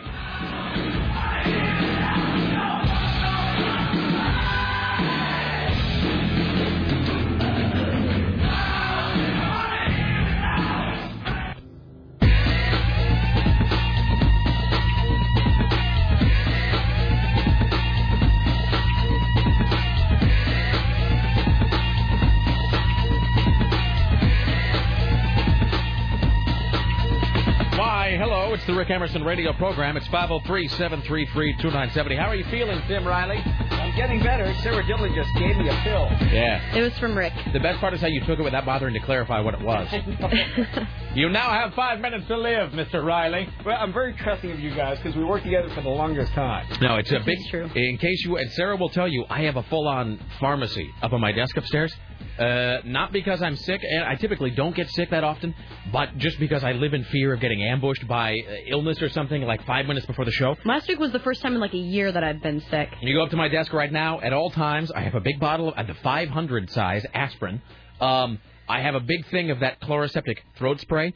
FYI, it never actually comes anywhere near my mouth. I hold it like 6 inches away. So in case like anybody absolutely needs it at some point, there's a Pepto-Bismol sitting on my desk. What else? I got the big bottle of Claritin, and I got a whole thing of dried ginger root sitting up there, too, in case your voice goes. So, really, if you should be trapped here for any period of time, all the medication you ever need in my desk. All right. It wouldn't have been so bad if I didn't open up the windows over the weekend because it got so hot. Oh, you don't ever want to do that. And I haven't turned on the central air conditioning for the year yet. So I decided, well, it would be fine if I just open up the windows for a while. Now, but you know what? Okay, but you had... Wait, so do you have to do something to your air conditioning before you can start running it this year, or is it good to go? Oh, it's good to go. It's on my regular thermostat, and it's in the air conditioning window. I just shut off during the winter. You just don't, but I mean, you don't have to get your filters cleaned or anything. You're just, no. It's just a setting. Well, I change the filters and the vents in the house every 3 months anyway. Of course you do. So don't you? No, sure. But here's my thing, and I'm glad to hear you to say that you got air conditioning and that you proudly use it, because you know what? People can call me a weakling, call me whatever you want, but as soon as it breaks like 75 degrees, the air conditioning goes on in my house. And mine is 77. Yeah, it doesn't matter, and I know it costs more. I know it's bad for it's I don't know, maybe it's bad for the environment. Maybe everything that you like is bad for the environment. So I assume that air conditioning is bad for the environment in some way. I just don't care. I just made a vow with myself many years back that I would no longer scrimp on air conditioning. I mean, if it gets hot, I will turn on the AC. That's what it's there for. That being said, because, we rent a house, we don't buy a house, we don't have central air, so we have a couple, a different air conditioner for each room. And so the air conditioner that we use in our bedroom is one that we actually bought a long time ago when we were living in this apartment. And it's like it's like a portable air conditioner. It looks kind of like one of those old swamp coolers. But it's an air conditioner, and it's an air conditioner on wheels, and then it's just got the exhaust tube that you run out your window, and it's got the little mounting bracket or whatever. But the point is, I got to get it. I think it's running out of Freon, or it's running out of something or other, whatever it is that they put in there. So I got to take it in this week to take it, because I know it was hot enough this weekend. I very nearly reached for the air conditioning this weekend of the house, and I didn't. But I almost did, which means that the next time it starts to get warm, it's really going to be AC weather. So I got to take the air conditioner in like this week and get it done, because otherwise, what's going to happen is what happens every time, is that it's going to get hot. I'm going to suddenly turn on the air conditioner and realize, oh, I never got the Freon filled. I'm going to go, and the guy's going to say, well, that's a 3-month wait. I'm sorry, I'm all backed up. So I got to take that in like this week and get it taken care of. Before we continue with the news, we've got Jim Roop coming up later on. I did get this great thing sent to me by an audience member. We have some of my bad production demos from when I was about 18 to play. But first, I'll read this. I'll take reunions no one cares about for 1,000. Sarah, who's reuniting that no one could possibly care less about? Oh, God, I don't know. That's so broad. Well, ask some narrowing questions. You know that this never goes well. Here's how I might... Is it a boy band? Well, it's a band. A band. It is not a solo artist. It is a band. 90s? Yes. Boys to Men? No. Tim? A band from the 90s. A band from the 90s. Well, you already mentioned New Kids on the Block last week. It is not a boy Crazy band. Town? It is not. No. Sadly, that's still on the horizon. No. Backstreet Boys. No, you're not a boy band. Not a boy. I know. I'm sorry. That's all I can think about is band. Who broke up? I don't know. And I don't even really know that they broke up. They just stopped releasing records. And really, to my knowledge, no one stopped. What? I mean, no one. I think it's a reunion of a band that you never really heard about the breakup of. Like they just sort of stopped doing stuff, and I don't think anybody really cared. You got nothing. Okay. Is it rock? Yes. Punk rock? No. It's a rock band from the 90s. Oh, geez, Rick, I don't know. Here's the thing about this band. They are singularly large and uninteresting. That's the thing. I mean, I would say by most estimations they're a big band, but by the same token, I don't really... It's like we were saying with Katie Couric earlier. I don't really know anybody that's really into this band. Linkin Park? No, but you're sort of in the ballpark, though. Okay. It's a band kind of like that in the sense that...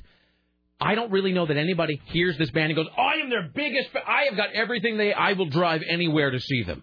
Because there's bands that people are, they're really devoted to, really freakishly into, bands that have a real strong, active following. This, not one of those bands.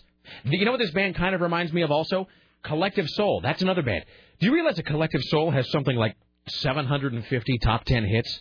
But... The only one I know is Shine. See, but you don't really know anybody that's a big Collective Soul fan. Yeah. Collective Soul's a band you come on, they're on the radio, they're on TV, and you kind of go, oh, yeah, Collective Soul. Yeah, they're pretty good. But you don't really kind of go, yeah, Collective Soul. Mm. All right. Well, let's see. Let me just do a couple of these calls. I think this is probably the audience trying to guess. Hello, hi, do you know which band I'm referring to? Yes, I do. Who is it? Stone Temple Pilots. Well done, sir. Congratulations. Oh. But you see what I mean? A big band, but do you know anybody that really lives for Stone Temple Pilots? No. No one does. They actually did break up for a little while. The lead singer sang with another band. My wife was talking about him last night. I can't. Velvet Revolver. That's what I was thinking, Velvet Revolver. And then I was like, nah, that can't be right. But, yeah. That's it. All right, excellent. Thank you, sir. Bye. All right, there you go. So, yeah, Stone Temple Pilots, after announcing they will do a reunion tour this summer, Stone Temple Pilots played a brief set last night at the former estate of magician Harry Houdini. The 30-minute set for a small group of industry honchos. Oh, boy. Served as the band's official relaunch and tour announcement. And he's taking a break from the wife beating and the drug using. Wow, really? Didn't he? Who? Yeah, Scott Weiland. That's you saying that. I didn't hear that. Allegedly. I swear. Sarah Dillon that I have to look this up right now. I swear they got into like a physical altercation or something. Well, I mean, it's no secret that he's a junkie, or was, or is. I don't know. Included hits like Big Empty. Sarah, please now to sing the hook of Big Empty. Yeah, nothing. Interstate Love Song, Vaseline, Lady Picture Show. I like Lady Picture Show. Tripping on a Hole in a Paper Heart. Tim, please now sing the hook of Tripping on a Hole in a Paper Heart. I was tripping on a hole in a paper heart. I'm going to give you Claritin every day. You know what? I'm sorry. I think it was his wife that was beating him. Really? She's bipolar or something. Or something. But he beat his wife and then she beat him. That's low. So as long as there's an equitable split in the savage beating. In the beating. Excellent. Anyway, blah, blah, blah, blah, blah. He says, I guess they're doing that whole thing of, like, trying to seek new avenues for distribution because of the industry. Weiland says, we want to get into a place of having some freedom because we have a lot of leverage. We've sold almost... How many records would you say Stone Temple Pilots have sold, Sarah, according to Scott Weiland, anyway? 500 million. More than Elvis. He says, well, he has 40 million, which doesn't even seem possible. Are you sure it's 40 gajillions? He says, we want to be free agents, blah, blah, blah, blah, blah, blah, blah. Anyway, and then he has all of their confirmed tour dates. Whatever. I mean, I guess. Here's Tim Riley. It's just an excitement. It's an excitement that's totally lacking. You know what I mean? It seems like with a band like that, anyway, I can't even muster up the excitement to talk about how unexcited I am about it. Yeah, maybe you should open the phones later and try and find someone who's a real active... Let's do nothing but Stone Temple Pilots discussion. Hi, here's Tim Riley. That sounds wonderful. Well, because tomorrow's tax day and we have to do the obligatory story, at least I'm going to have some sound bites with somebody I like. Susie Orman says... Yeah. You're right. Susie Orman says people should not be getting a tax refund. When you are getting a refund, that means you have paid too much in taxes. The government holds it for an entire year, interest-free. They don't pay you a penny on that money, and then they give it back to you, and you're so happy. She says if you get a tax refund, you need to do something wise with it. If you get a tax refund this year, you should take that money. You should either save it, pay off your debt, do something like that with it, fund a retirement account, but adjust your exemptions and increase them so that next year you don't owe any money, you don't get anything back. This is all advice no one will take. This is all advice that the average... I listen to Susie all the time. Yeah, but you see what I'm saying, though? The irony, of course, Tim, is that the people who that pay attention to somebody like Susie Orman, who I do quite like, she's a little shrill for my taste, but she knows what she's doing, the people who watch that and take advantage of it are the people who, of course, don't need to watch her because they're already doing what they're supposed to do. See Tim Riley. Whereas the people that she's really talking to will completely disregard that and continue to get rent-to-own furniture. So... I read some ridiculous story the other day. Oh, maybe my wife was telling me about this. Some survey about, the obligatory thing they do every year around tax time where they talk about, fewer Americans are saving, and those who are saving less. They're getting terribly in debt. Americans are using credit cards. It's never happened before. But did you know what percentage of Americans, Tim, say they spend? And this is according to people who volunteer this information.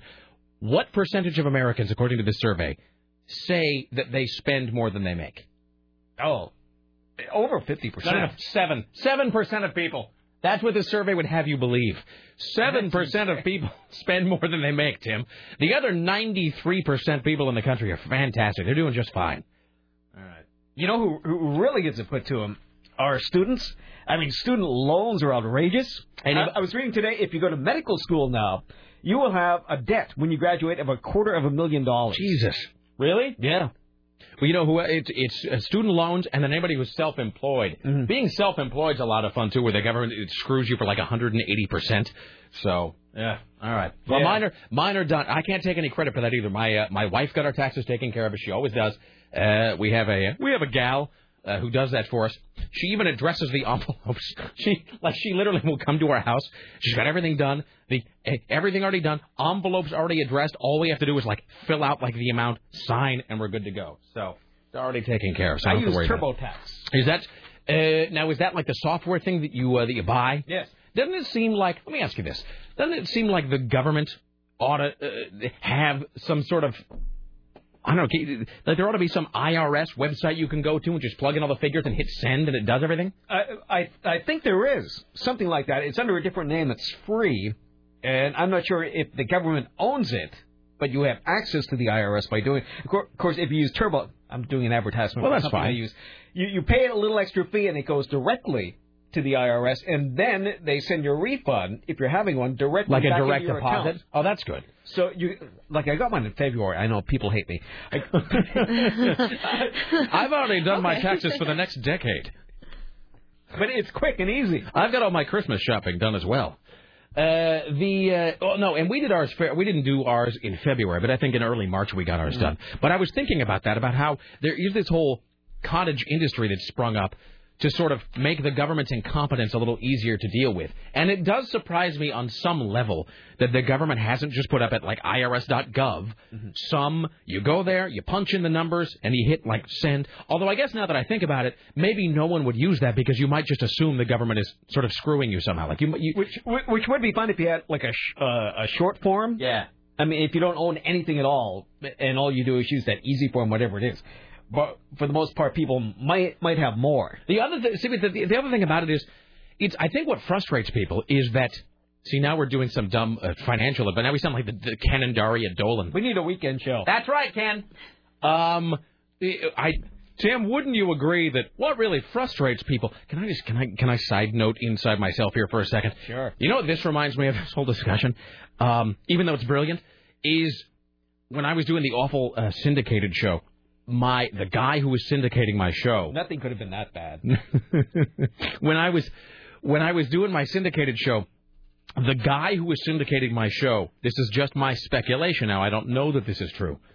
I strongly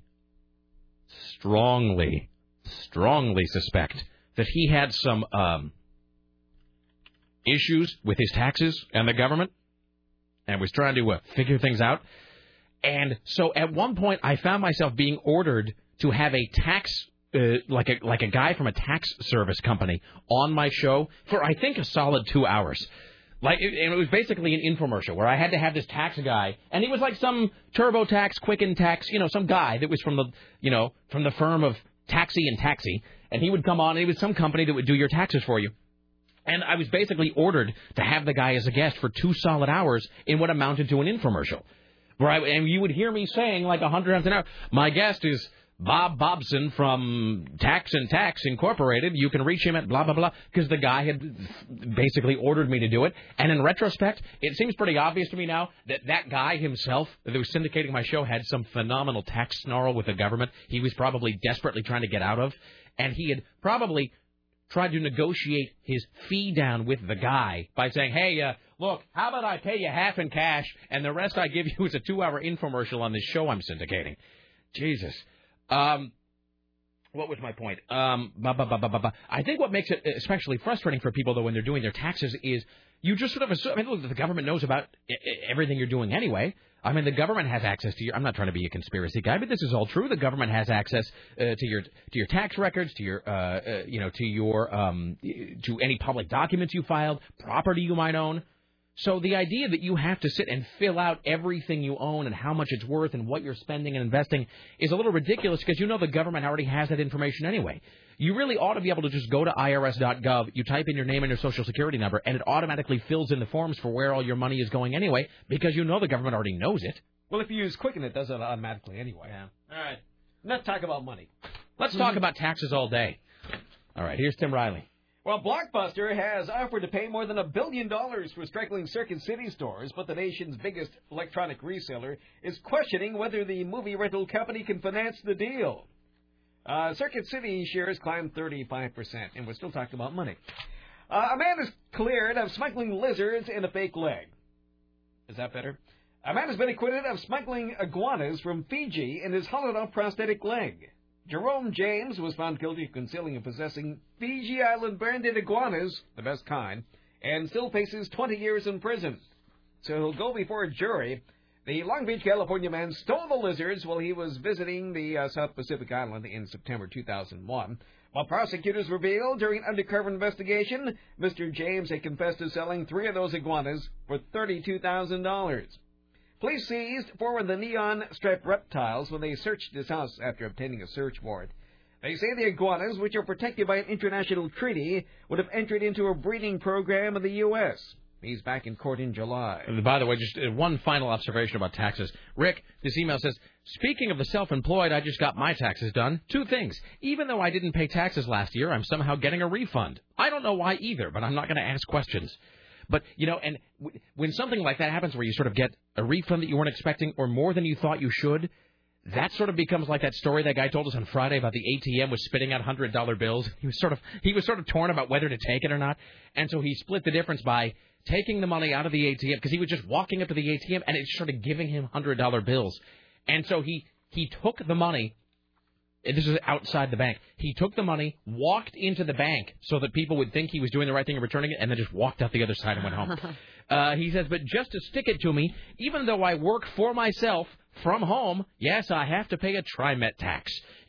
For people who use public transportation to go to a real job. What sort of logic is that? I'm paying for people to use something I don't need.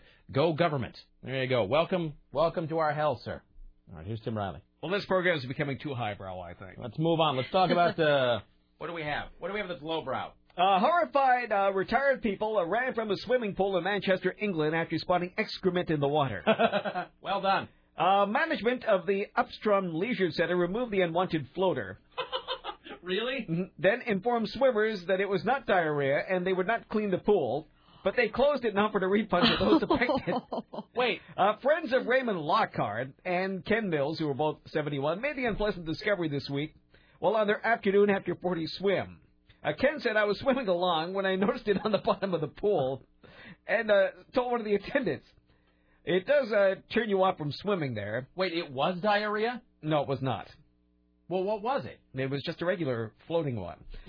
The last time this happened, the pool was closed, and we feel it should have happened this time. Why did they feel We feel it should have been closed down and cleaned properly, or at least offered a refund, especially after swimming costs have risen 100% recently. You expect a bit of cleanliness. Let me back up for a second. Why would they feel the need to clarify that it's not diarrhea? Well, apparently for insurance reasons, they've issued a public statement from the pool people. Quote, there was an incident at the Upstream pool regarding solid feces at around 1:40 in the afternoon. Part of the stool was in one area of the pool that was removed by a member of the public without any consent or knowledge of the lifeguards. As soon as the lifeguards were alerted to the issue, the pool was emptied of customers, and the remaining stool was removed by the lifeguards. I love the word stool. Following this was a pool test that included the pool was within safe parameters. As such, the pool did not need to be closed. So, wait, so they didn't even drain the pool afterward? Well, no, it's been deemed safe. Okay. It's like the acceptable amount of roach legs or something that you can have in a pizza every year? You would accept this with people over the age of 40 swimming in the pool. No, I'm not done with this. I'm still back. I can see you putting it on the discard pile, Tim. But I am still... first of all, there's many things I don't understand about this story, as there always are in KCMD Portland. One thing Let's is... take them one at a time. Okay. Can we just take this one sentence at a time at the beginning, and we'll analyze this story a bit? Horrified, retired people ran from a swimming pool in Manchester. Okay, that's really funny because don't you see, like, immediately in your head, it's a movie where it's like an aerial shot, and they're just sort of, like fleeing in all directions? All right. After spotting excrement in the water. Okay. Management at Emerson Leisure Center removed the unwanted floater, then informed swimmers that it was not diarrhea and they would not close the pool. Okay, so that's my question right there. Why would they bother to issue a distinction? Like, why would you bother pointing out that it's not diarrhea? Like, how does that make it better or worse? Do you know what I mean? I don't know. I mean, would that make you... I don't spend any time in swimming pools at all. Would that really? Is that true? Yeah, I don't like water. Oh. I worked on a boat once, but it couldn't leave the area. I don't like water. I don't. I have this image of you at home in the morning going through like one of those George Jetson conveyor belt things where it just cleans you with a misty alcohol bath. And then like a gamma radiation thing that cleans you. No, I always keep an eye on the footage around the pool that says, I know if it says 6, I could drown. If I go over 6, there is a possibility that I could drown. I won't go that far. I'm just intrigued by the idea that you're in a pool, you see waste, human solid waste, but then they want to make it okay by saying, no, it's not diarrhea, because that would somehow make it better. All right, okay. Continue? No, except to skip to the end where it says that part where they say that part of it was taken out without their consent. Let's see here. As soon as the lifeguards were alerted to the issue, the pool was emptied of customers and the remaining stool was removed by lifeguards. Yeah. So when the pool test was conducted, and they showed that the pool was within safe parameters. All right. As such, the pool did not need to be closed. Well, okay, there you go. That is low, brow, Tim. Thank you. You're welcome. Well done. Let's see here. We have Tim Riley question on taxes, and I am not an expert. And this one, here's another one that says, needs guinea pig, and then a mystery call. Tim? Mystery call. All right. Let's see here. Let's take this. Hello, hi, mystery call. You're on the Rick Emerson Show. Oh, wow, how about that? I was just calling to weigh in on the fecal matter in the stool. Pool. Yes. It seems obvious why they would say it's not diarrhea. Because diarrhea would, dilute the water. It would dilute in the water, and it would just be everywhere. Oh, I see. Okay, no. And this Whereas is a solid... Okay, now let's back up for a second. Because this is, and we want to note, this is a news story here on the News Hour on KCMD Portland, a news talk radio station. This is a health issue, is it not, Tim? I would think so. Okay, it's so a concern of every American. That is a fair point. That if it is relatively solid waste, you can be reasonably sure that most of the contaminants are removed from the pool and it does not pose a health risk. But if the rest of it is sort of diffuse into the water because of the form in which it exists, if it's a liquid form, then they would have to drain the pool lest everybody start rotting away. Correct. Well noted. That's my take.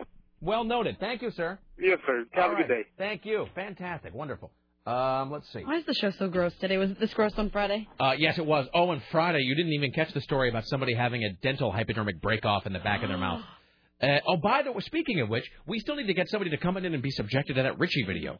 Hi, you're on the Rick Emerson Show. Hello. Well, I'll try to bring it up a notch for Sarah. Got a friend that's a medical student, and she's looking for a male to do a male genital exam. And I thought of you. I don't understand. What? I have a friend that's in medical school, and she needs to do an exam where she needs to bring in a man to do... Why do people Because then you immediately... give them too many chances. When I say, let's not repeat the word, why do they then immediately repeat the word? Don't say that. Oh, you mean the word blank? I know that Lycus goes through this like 100 times a day in his program, but really, it does astound me when I have to bleep something and then I ask people, I say, let's not use that word. They then want to clarify the word by saying it again. Okay, dude, hang on hold. Just stay there for a bit. We're gonna take a breather here. Do some other news. We'll come back in a second. So let's really not use that phrase. When we It's get after back 1 in here. o'clock already. How did All that happen? Here's Tim Riley. Well, a nervous thief who threw up after running away from a holdup last year has been jailed after police matched his DNA with a pool of vomit left behind. Ahmed Habib Jaloub was found guilty of aggravated robbery. Wait, well, hold on. Was he robbing with Alfredo Van Bladel and Felina Spleens? The court said Jalul had vomited out of fear outside the post office before taken off in a stolen car with accomplices and $3,700 in cash. And forensic analysis showed that the vomit matched the DNA. Yes? I'm listening. That's the end of the story. Is that the end of the story? Mm-hmm. All right, I'm sorry. So much for Ahmed Habib Jalul. So you can't dust for vomit, but you can test for vomit DNA. Whose dirty job is that? I don't really know. I wonder if that's like when you were like it's like being the last guy picked for the softball team or something. The last guy picked has to sift through vomit. All right, let's do one more here, and then we'll attempt to take that call again. Here's Tim Riley. A study of Oxford University has shown that some 20% of married couples read their partner's emails and text messages without the other's knowledge. 10% spy on their partner's visited sites history, motivated by suspicion of online infidelity. 6,012 married couples were polled by the university, with 97% saying they disapprove of their partners falling in love with somebody else online, and 85% said they really didn't like their partner flirting As online. opposed to the others who approve, I am wholeheartedly in favor of. Go fall in love on the internet. I think it's a fine idea. Let me go to thehornysluts.com right now. All right. It's 503-733. 2970. All right. Just let me reset for a second, and then we'll do some more news. We got other things to get to. Coming up, we have the top 5 today. We will talk a little bit more about Rick Emerson Listener Party 2008. Emerson's 11, happening Thursday, May 15th, 8 p.m. at the Crystal Ballroom. We have this production demo from when I was a young radio lad to get to. I have this great thing done in a computer voice that a guy sent me. Let's see, we have the Richie Bristol video rodeo to get to, and we're probably going to have to find somebody to do that, like now, so that they can come in and do it later on in today's program. And this is the video of Richie. I won't be graphic. I'll describe it more graphically later. But this is the video of Richie. He had this inflammation, a swollen face, and he decided just to take care of it at home with a thumbtack. Have you seen the hole? No. Oh, the hole in his face? Well, he was standing right here next to me. I think it's getting bigger. The hole is getting bigger? Yes, he's like growing a second mouth there. Pretty soon he'll be like that two-faced baby in India. It just seems like that is a thing you ought to leave to a physician. Do you know what I mean? Like if you go in and the physician has the whole tray full of instruments and the table and whatever, and he's like, I'm sorry, we're going to have to make a 2-foot, or 2-inch cut, on the inside of your mouth. It seems like the idea that you could just take care of that at home with a push pin, that just seems a little ill-advised. So we've already had a few people who watched the video, and apparently it's just like one of the worst things they've ever seen ever. Was he by himself in the video? Was somebody helping him with it? Don't ask me. I haven't watched it. I read just the description and thought to myself, that's a thing I don't need to see. You know what I mean? Really, the thing about that 2 Girls, 1 Cup video is it's just traumatized all of us. It's actually made me, I think a lot of people feel like that 2 Girls, 1 Cup thing sort of toughened us up. Like after that, I can watch anything. But I think with me, it's had the opposite effect, where having had that video put into my head, I'm now afraid to see anything. I'm now like, anytime, check out this bitchin' video. Like, unless I know for sure that it's just like puppies and flowers, I don't hit play. I just delete it. I delete it with extreme prejudice. Oh, God, really? Why do you type these things to me on the screen? What? Richie just typed the worst thing ever about the filming of that video. Oh, God, no, I don't want to know. I don't want to know. I don't want to know. Like, really, I'm not even joking. Tim, do you want to know? No, I don't want to know. No. Okay, so here's the thing. No. Delete. Just no. Here's the thing. It's already making me like.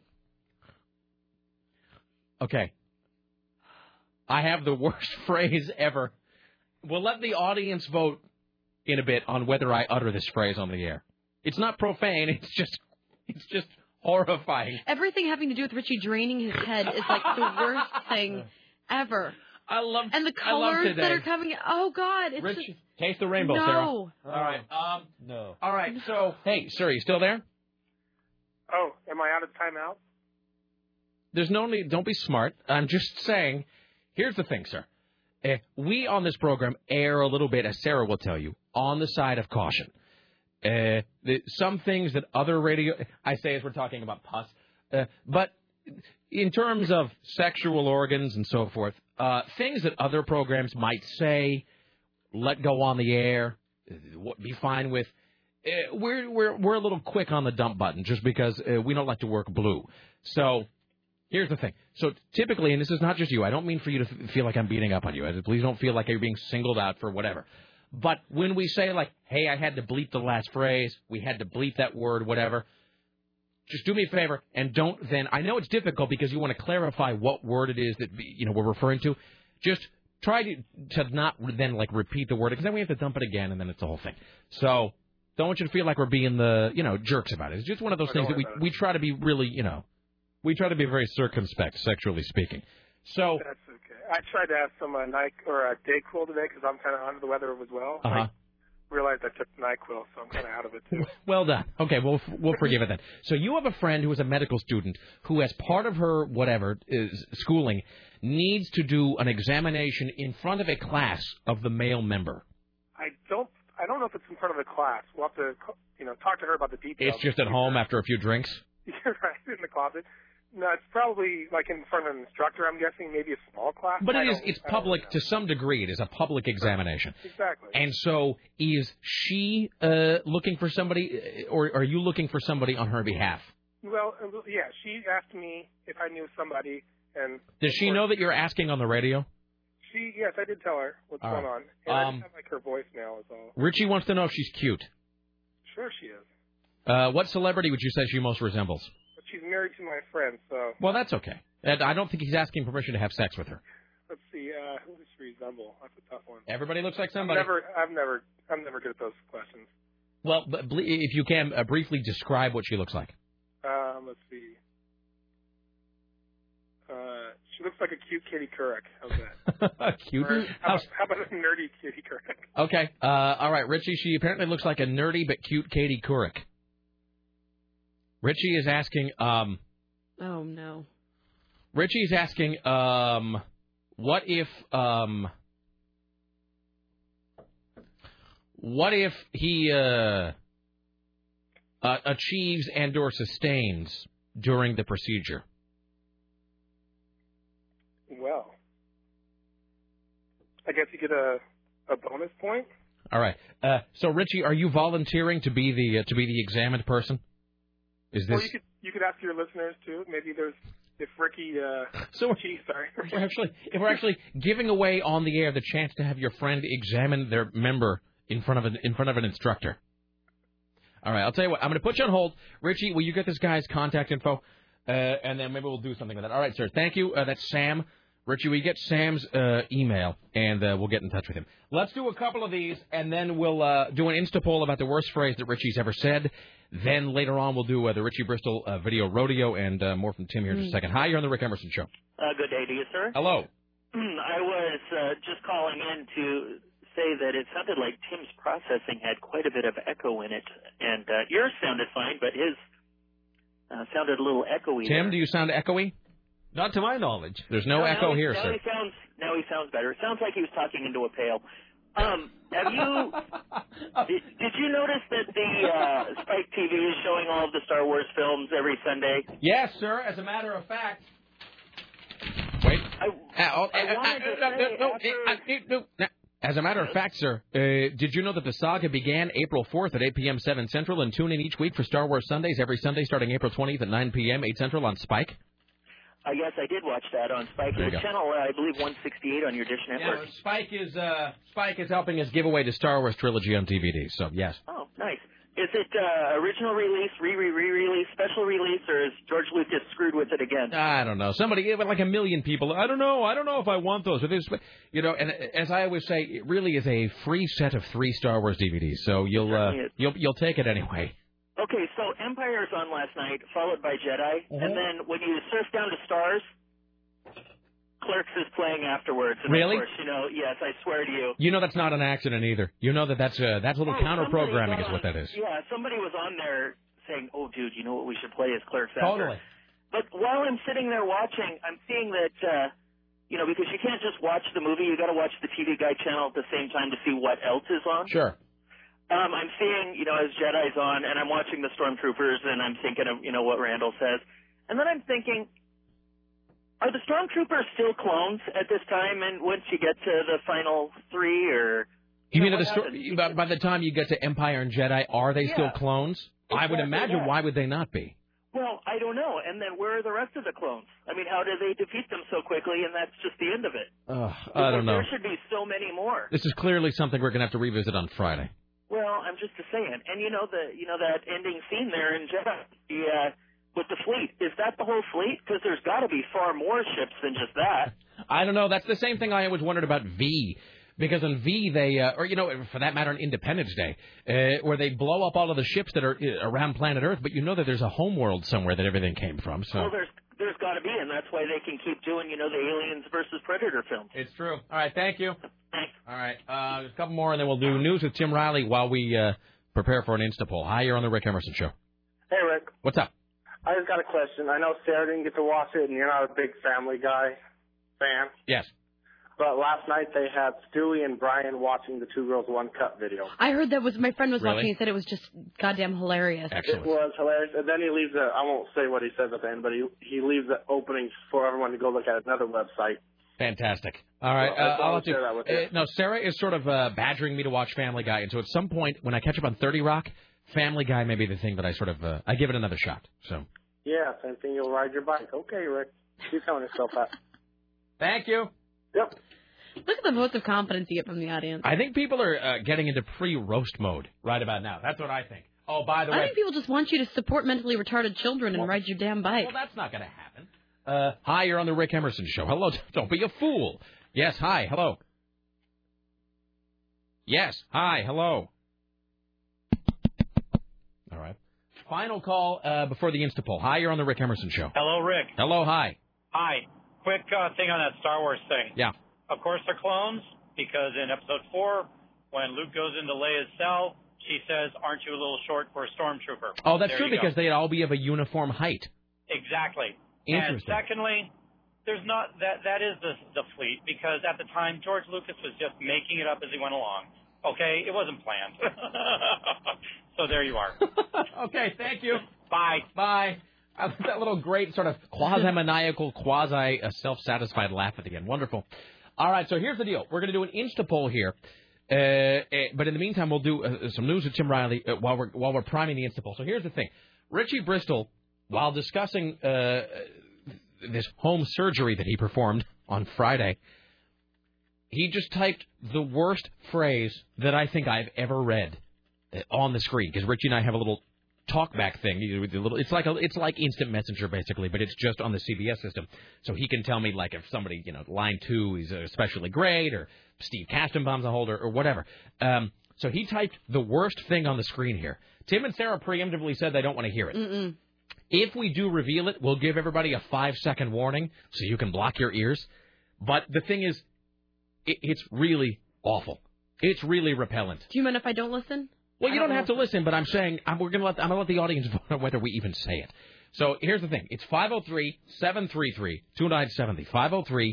503-733-2970. We're going to do an Insta poll about whether we ought to repeat this phrase that Richie just told me about his home surgery. It's 503-733-2970. In the meantime, here's Tim Riley. Dateline Baltimore. Scientists using federal grants spread fertilizer made from human and industrial waste on yards of poor blank neighborhoods to test whether it might protect children from lead poisoning in the soil. Families are assured the sludge is safe, but haven't been told about any of the harmful ingredients. Sludge is never safe, by the way. The sludge, researchers say, put children at less risk of brain and nerve damage from lead. A highly toxic element once used in gasoline and paint, lead has been shown to cause brain damage among children. The idea is that sludge, the leftover semi-solid waste filtered from water pollution at 16,500 treatment plants, can be turned into something harmless, even if swallowed. So they're testing this stuff right now on the yards of poor blank children. It's a real story. Well, there you go. All right. So it says it's actually good for them. Any complaint? Well, you're unpatriotic. Why don't you think the surge is working? Here's a great email. This says, hey, Rick, we never really get to the bottom of Richie's persona. E.g., he has no sense of smell. He is a potential millionaire. He practices self-surgery. I feel like Richie needs a better theme to go along with his personality. May I suggest a parody song? Yes, Secret Asian Man, to the tune of Secret Agent Man. You know you're going to be singing Secret Asian Man to yourself and others all day long. It's genius. Come on. All right. I do like that, sir. That's a good idea. Let's see here. What else do we have? All right. Let's do the Insta poll here. We're going to do this Insta poll. We'll do... Sarah, how long? 60 seconds? Oh, sure. Okay, so let me get the... Remember to wait the 40 seconds. All right, let me get this from where we begin. We'll time it at 60 seconds. So keep an eye on the clock. And we will now do an Insta poll. This is whether or not I should repeat this awful phrase that Richie said to me while describing his self-surgery. 60 seconds begins now. Hi, should we repeat the phrase? Hey, Rick, Dave the Carpenter. Just say it. All right, thank you. Hi, Rick Emerson Show Insta poll. Should we repeat this phrase? Say the phrase. What's the worst that could happen? All right. Hi, Rick Emerson Show. Should we repeat the phrase? Welcome back, Sarah. Yeah, say the phrase and the URL where we can find it. All right, thank you. Hi, you're on the Rick Emerson Show Insta poll. Should we repeat Richie's phrase? Yes, say the phrase. Ride your bike. Thank you. Well, we'll do one of those things. Hi, you're on the Rick Emerson Show Insta poll. Should we repeat this phrase? Absolutely. All right, thank you. Hi, you're on the Rick Emerson Show. Should we repeat this awful phrase Richie typed? Well, of course. Didn't you take a whole bank of phone calls about people squeezing pus from their face last week? That is true. Thank you. Hi, you're on the Rick Emerson Show. Should we repeat this phrase? Yeah, yes, you do. Okay. Hi, you're on the Rick Emerson Show. Final call. Should we repeat the phrase? You have to repeat the phrase. All right. Thank you, sir. Later. All right, there you go. It's the phrase that pays. Well, or something. All right, you guys want to be able to take off your headphones? Yes. All right. Yeah, so here's the thing. I'm going to give you the 5-second warning here when we get to it. Tim, you're not going to leave me, are you? No. You can just, okay. I'll whisper it into the microphone so that you all don't inadvertently hear it. Okay. I will give you a warning before I reveal the phrase. Let me give you a little backstory. So Richie, as you know, has this strange ailment with his face, and he had a lot of swelling going on. He goes into the doctor on Wednesday. They think it's root canal. They do x-rays. No problem with his teeth. They realize that he just has a lot of swelling, and they feel they've got to, and stuff. And they feel it's like when you, it has to be drained. There's no getting around it. So they make an incision, and they, drain it and get everything out. He's at home Friday, notices the swelling is back, and as he put it, even worse this time. So he decided to take care of matters himself by, thankfully, he set up a webcam before he did this. Always thinking of the show, Richie. He stood in front of a mirror so he could see what he was doing, set up a camera, took out a big push pin, like they hang up like a poster of Leif Garrett with, sterilized it with a cigarette lighter, and then jabbed his the swollen area, jabbed it with a push pin. All right. Okay, everybody, here's your 5-second warning. This is the time when you can take off your headphones or turn down the radio for 10 seconds. So Richard revealed that. Okay. He says that. He says, yes. He says, yes. I can still hear him talking. Yes. All right, wait, hang on. All righty. Really, you have to, people out there have got their radios turned on. Okay. Are you guys blocking your ears now? He said, he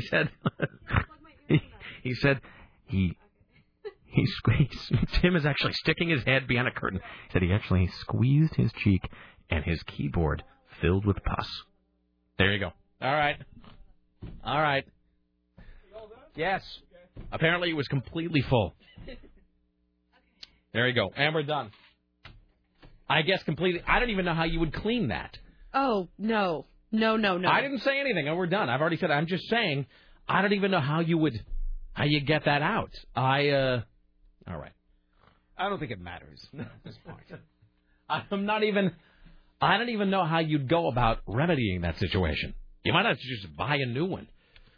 All right, here's Tim Riley at the Ministry of Truth. Well, it's not for us to decide. No. Oh, look. They found an X-rated movie of Marilyn Monroe. Yeah. It's 15 minutes of 16mm film footage in which the original blonde bombshell performs a type of sex of an unidentified man. It was sold for $1.5 million. It was bought by a well-known memorabilia collector who discovered the film and brokered its purchase.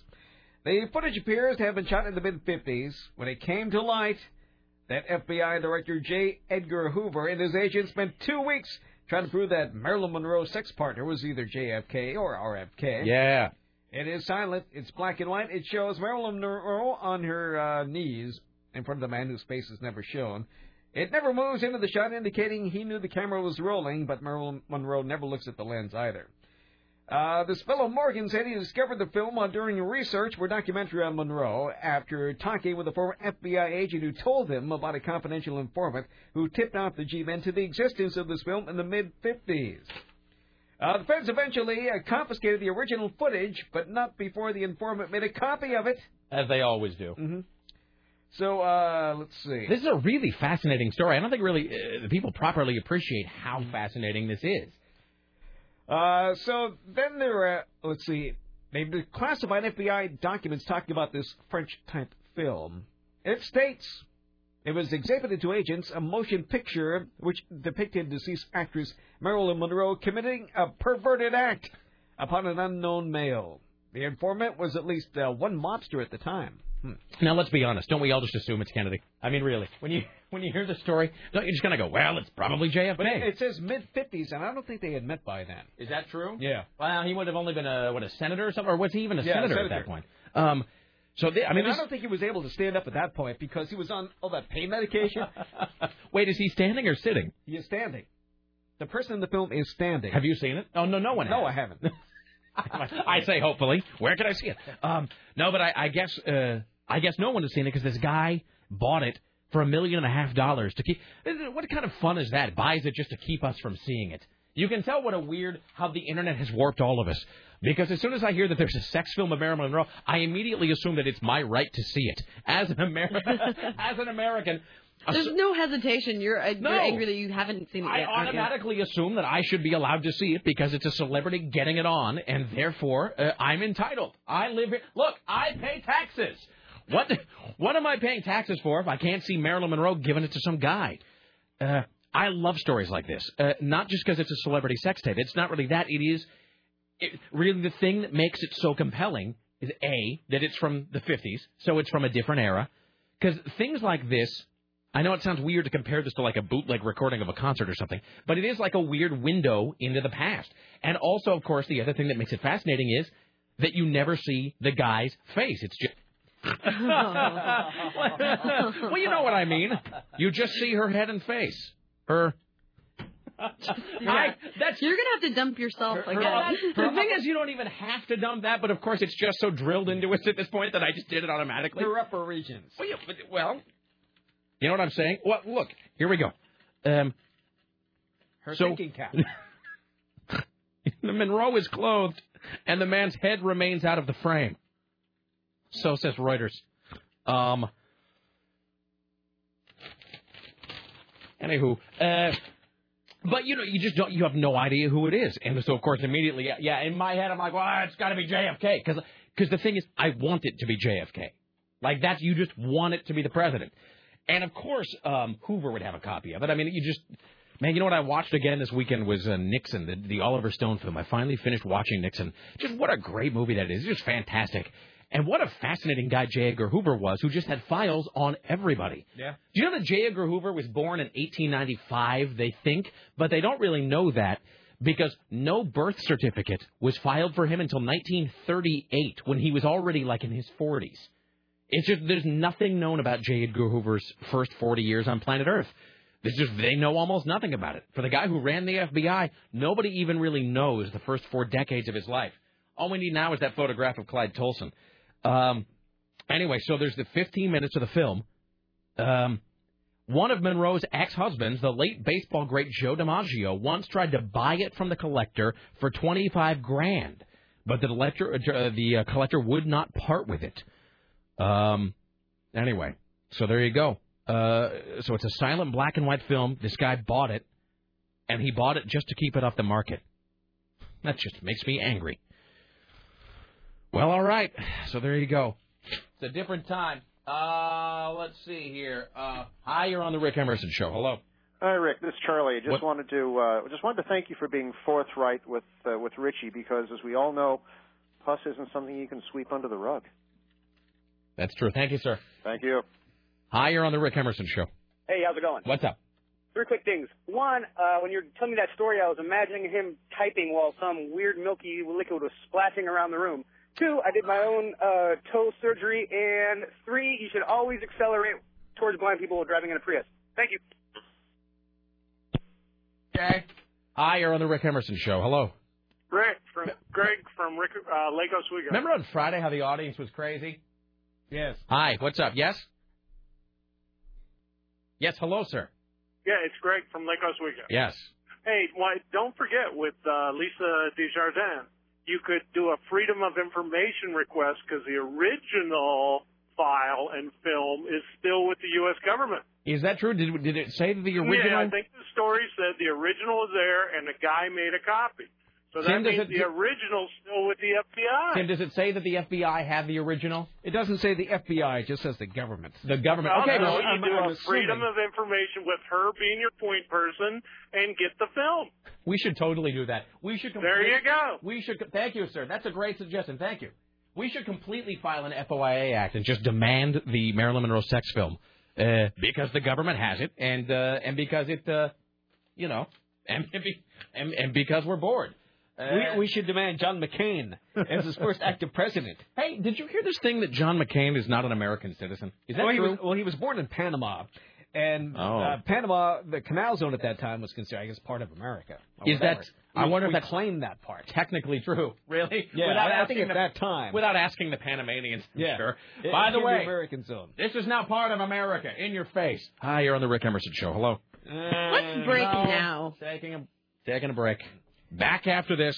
It must be open night. Open mic. Jesus. Seriously, do it at the Gresham Funny Bone. Some comedy slot here Welcome today? to Catch a Rising Star. Here's what's coming up. We got to find somebody to come in and watch the Richie Bristol video. So when we come back, we will find a participant for Rick Emerson's Video Rodeo. Still to come, top 5.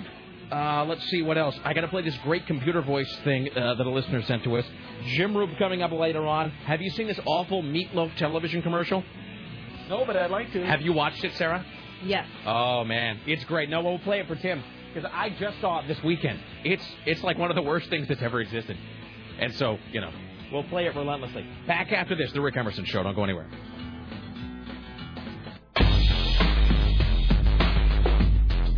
All right. Yes, spare me the emails. The Donna Mike promo just played. I made a note to myself. Got to remove those by hand. Don't forget the Mike O'Mara Show tonight. It's basically everybody from the show but Don Geronimo. So it's Mike and Rob and Buzz and Joe Ardinger and Beth Ann McBride, who was their producer for a long time and actually then moved to Portland for a while and now has moved back. And she'll be on the air with them as well. So that is tonight at 7 o'clock, the Mike O'Mara program. It's 503-733-2970. Okay, here's what we need. So let's see, it's 1:35.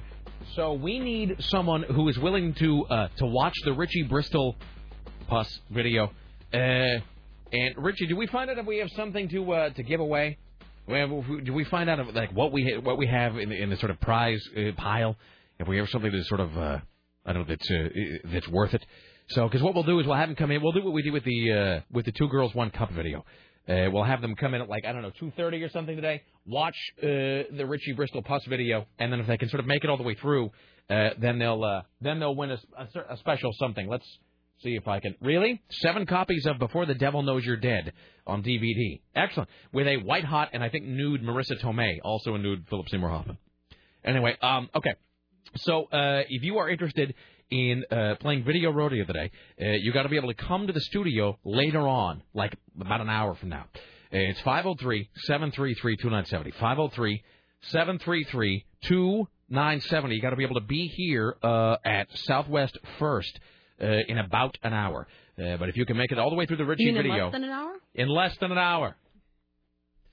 And if you made it all the way through, you win a copy of Before the Devil Knows You're Dead on DVD. So if you're interested, give us a call. It's 503-733-2970. In the meantime, here is Tim Riley. And now, from the Ministry of Truth, this is Tim Riley. A cigarette store cashier has snuffed out a robbery. Dateline Des Moines. A masked man flashed a knife at the cigarette outlet, forcing one of the employees to the floor, then demanding money from another worker.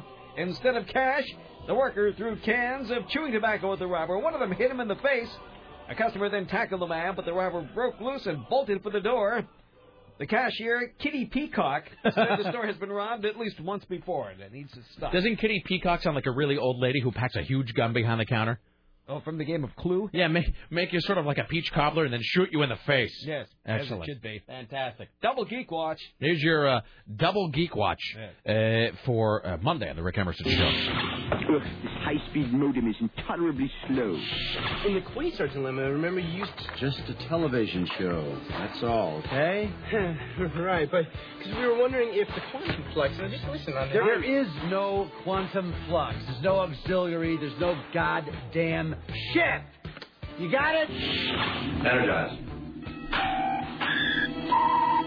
Part 1. Microsoft's operating system runs most personal computers around the globe, and now, well, it's a cash cow for the world's largest software maker, but you'll never confuse a Windows user with the passionate fans of Mac OS X or even the free Linux operation system, unless it's somebody running the Windows XP, a version Microsoft wants to retire. Fans of the 6-year-old operating system, set to be pulled off store shelves in June, have peppered the internet with blog posts, cartoons, and petitions.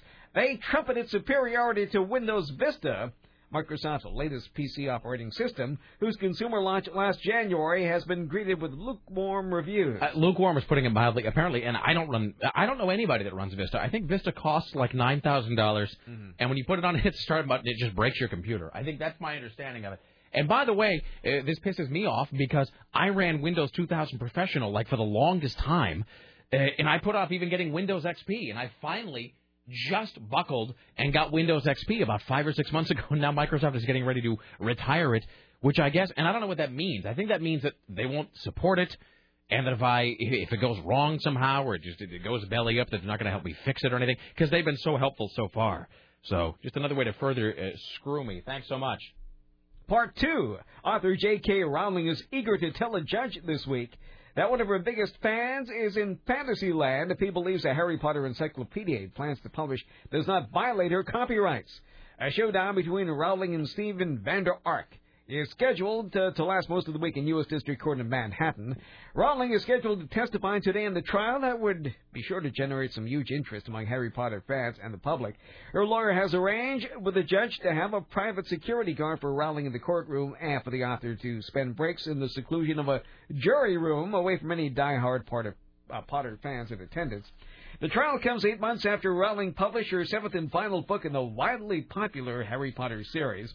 The books have been published in 64 languages, sold more than 400 million copies, and spawned a film franchise that has pulled in $4.5 billion at the box office around the world. There you go. There's your Double Geek Watch for Monday on the Rick Emerson Show. By Grabthar's hammer, by the Sons of Warband, I shall avenge you. Next. Oh, loneliness and cheeseburgers are a dangerous mix. Fantastic. All right, we have...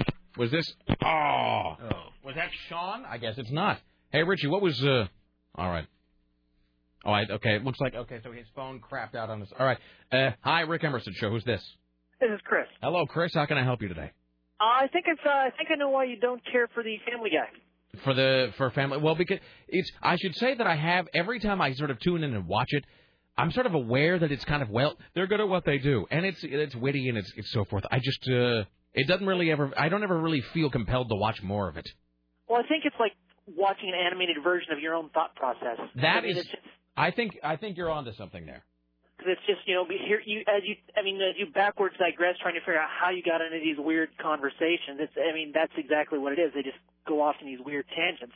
I think that somebody else kind of made that observation, that they felt that the reason I didn't like Family Guy was just that it was kind of too similar to what we do here every day, which might sort of explain that. I mean, and I got to tell you, I grew up not being a Howard Stern fan just because I never lived anywhere where his show was on.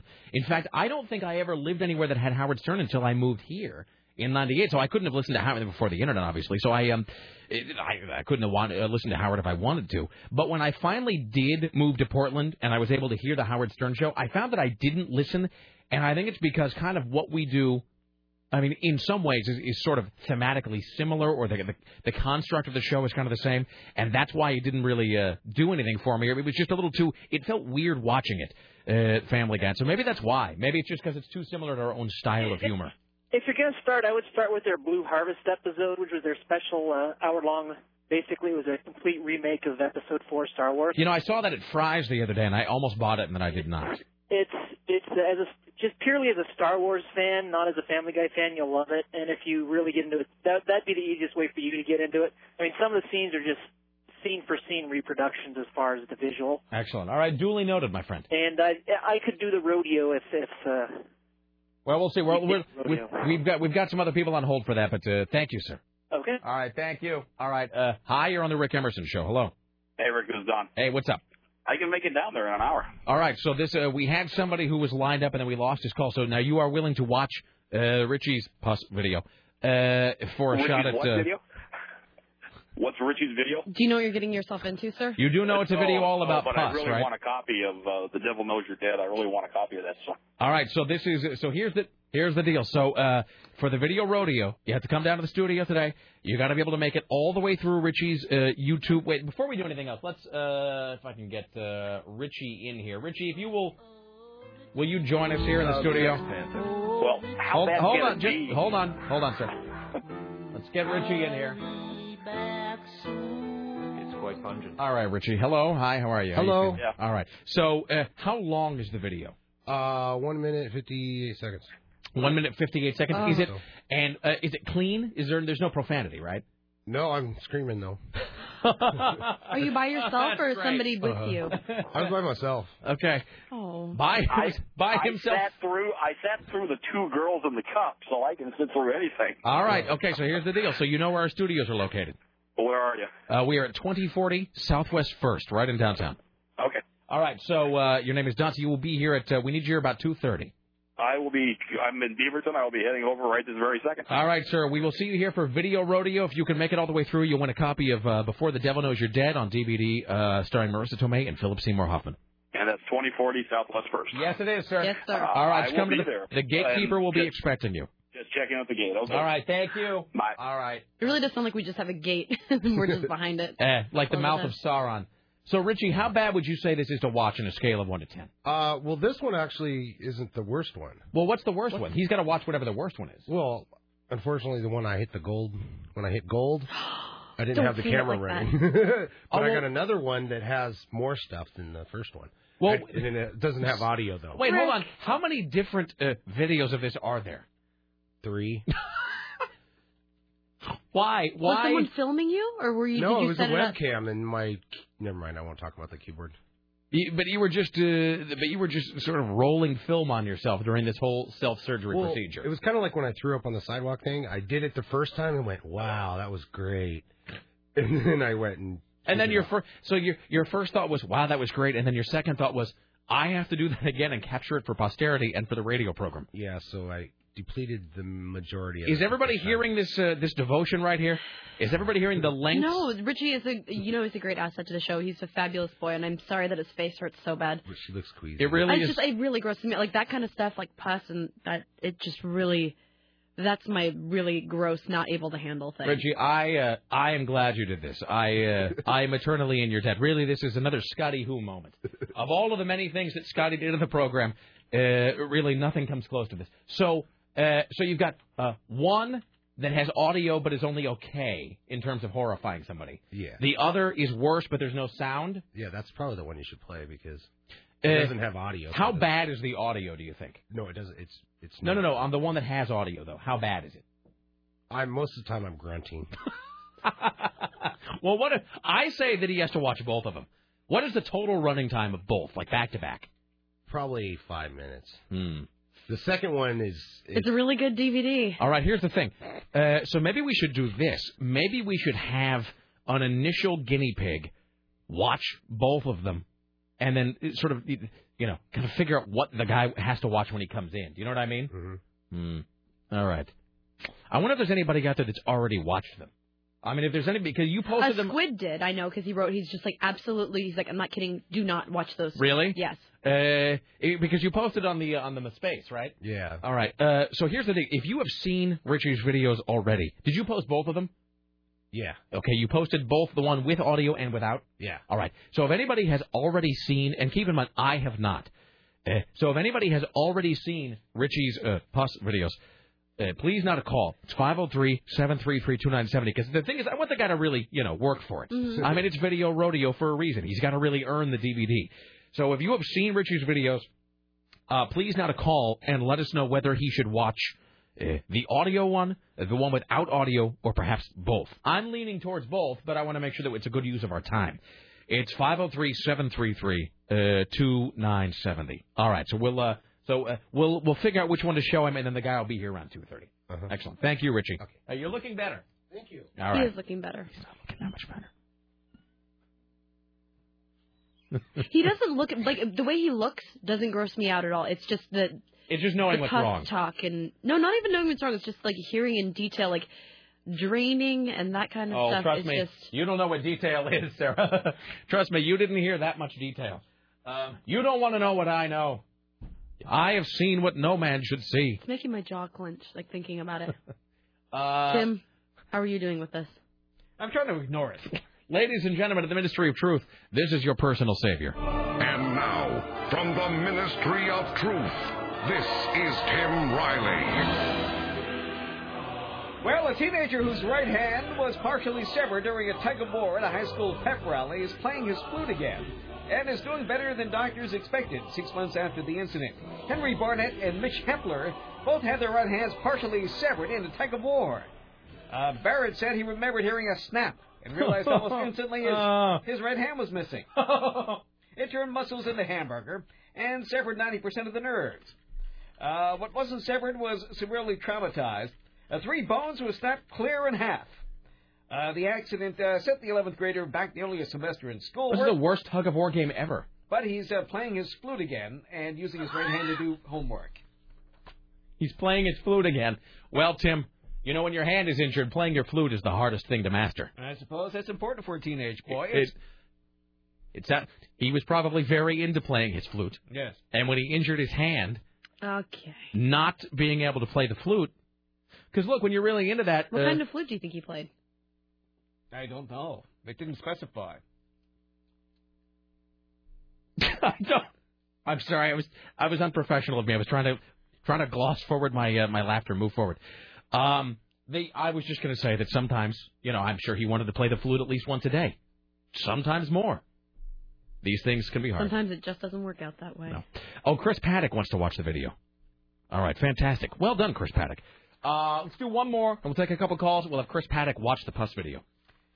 Oh, kids today. It seems that trading nude photos via mobile phone is now part of teen dating. Well done. Yes, forget about passing notes in study hall. Some teens are now using their cell phones to flirt and send nude pictures of themselves. The instant text, picture, and video messages have become part of some teens' courtship behavior. Police and school officials are concerned. The messages often spread quickly and sometimes find their way to public websites. I've seen everything from your basic striptease to sexual acts being performed, says Reynoldsburg Police Detective Brian Marvin, a member of the FBI Cybercrime Task Force of Central Ohio. You name it, They'll do it in their home under perceived. Well, everyone's watching anyway. Central High School senior Jerome Ray says he's received unsolicited messages, including one from a classmate while he was sitting with his girlfriend. A lot more girls are aggressive these days. Some girls are crazy, and they're putting themselves out there. Candace Kesley, a teacher from California, said some teenage girls think they need to be provocative to get the boys' attention. No, it is true. As a result, they send photos and hope their parents never see them. It happens a lot, says Kelsey, author of Generation MySpace. Helping teens. Really? No. Yes. This is all about a book. Many teens are doing it. For instance, a Central Ohio high school teen made a sexual cell phone video of himself and sent it to female classmates. One of the girls forwarded it to the South High School's, she sent it to 30 friends. A study last year found teens are placing more than an emphasis on image and fame than in the past. Yeah, I'll think about how kids today are having their morals go down the tube the next time I read about Marilyn Monroe effing a guy on camera 50 years ago. But that's in black and white. And you don't see his face. Mm-hmm. All right. Well, now with the technology out there, instead of taking pictures and passing it around the classroom, it's online, which is a whole different ball game. Teens don't see it that way. I couldn't tell if you were done there. I am done. You had kind of a Paul Harvey inflection at the end. I was waiting for a soundbite. By the way, Aaron says, because Richie is a bastard, he sent me a dude, check out this funny video I made link, and like a damn fool, I watched it. Anyway, while his sounds are great, the visual is simply too much too soon. All right. Let's see here. We'll do some calls. Should we have Chris Paddock come watch it? Yes. All right. Richie, can we? Do you want to have Chris Paddock come into the studio? Chris Paddock, colleague, program director of Rock 101 KUFO. Let's just do hello, hi. You're on the Rick Emerson Show. Who this? Hey, how's everyone doing? What's up? Well, I watched Richie's video while I was on the phone with him this morning. And, yeah, it's revolting. Now, Go again, without being graphic, because Tim and Sarah don't wish to be exposed to even descriptions of this, did you watch the one with audio or without? Actually, I had the sound down at the time, so I didn't hear anything, but I saw enough. And would you say that it was, on a scale of 1 to 10, 1 being puppies and rainbows and 10 being the worst thing you've ever seen, where would you place this? Oh, maybe 5, 5.5. Okay, that's not so bad. What's the worst thing you've ever seen? Well, I sent the video to you last week. I just don't think that you watched it. What was it? Telling Richie, well, hey, watch this video. You'll feel a lot better about your own face once you see this. All right, but it was horrifying. I wasn't horrified. I was talking to Richie about this, that I told him that I thought it was maybe like a staph infection or something, because I used to pal around with some dirty hippies who, they were too grossed out, and I just kind of insisted upon getting the irritant out of the wound and cleaning it out, and, All right. yeah. Thanks. Tim's taking off his headphones again.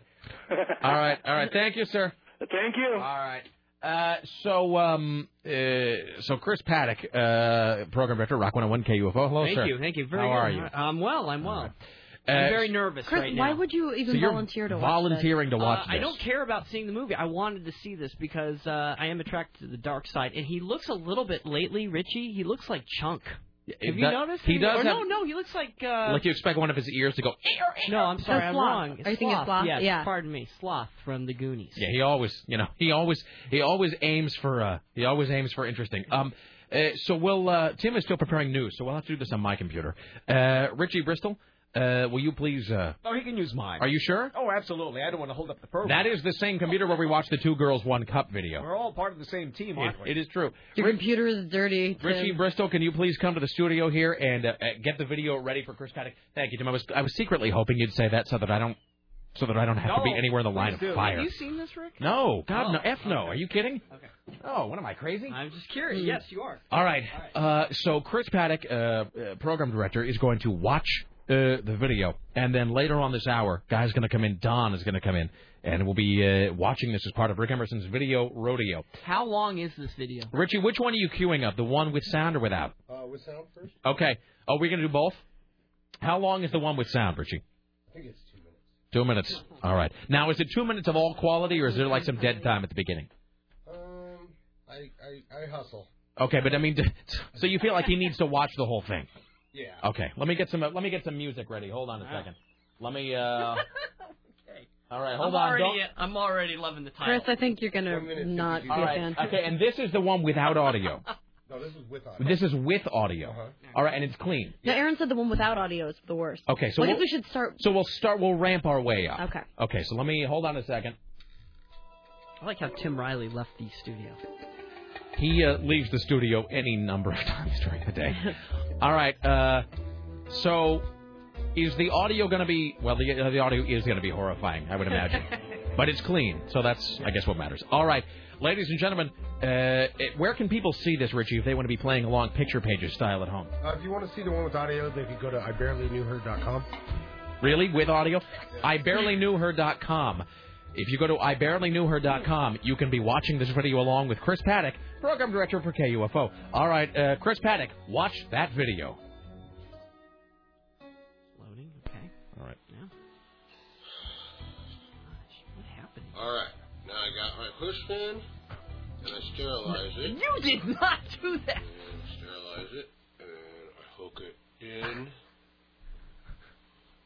Right here. What's happening? He's now putting a push pin up to his lip that he Oh, obviously had to. Oh, that's a good sound. I like how you sanitized it by lighting a big lighter on the point to make sure that it was clean. Remember, you never catch the dragon, Richie. Oh.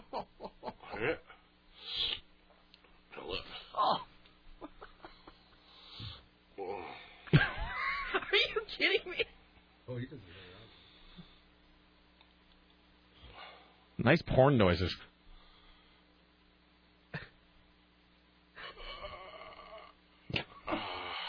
Wow. Dude, this sounds like the soundtrack to an all-dude porn film. You missed him saying, "Here it comes." Oh. It's amazing he can speak that well with his finger in his mouth. Oh, my God.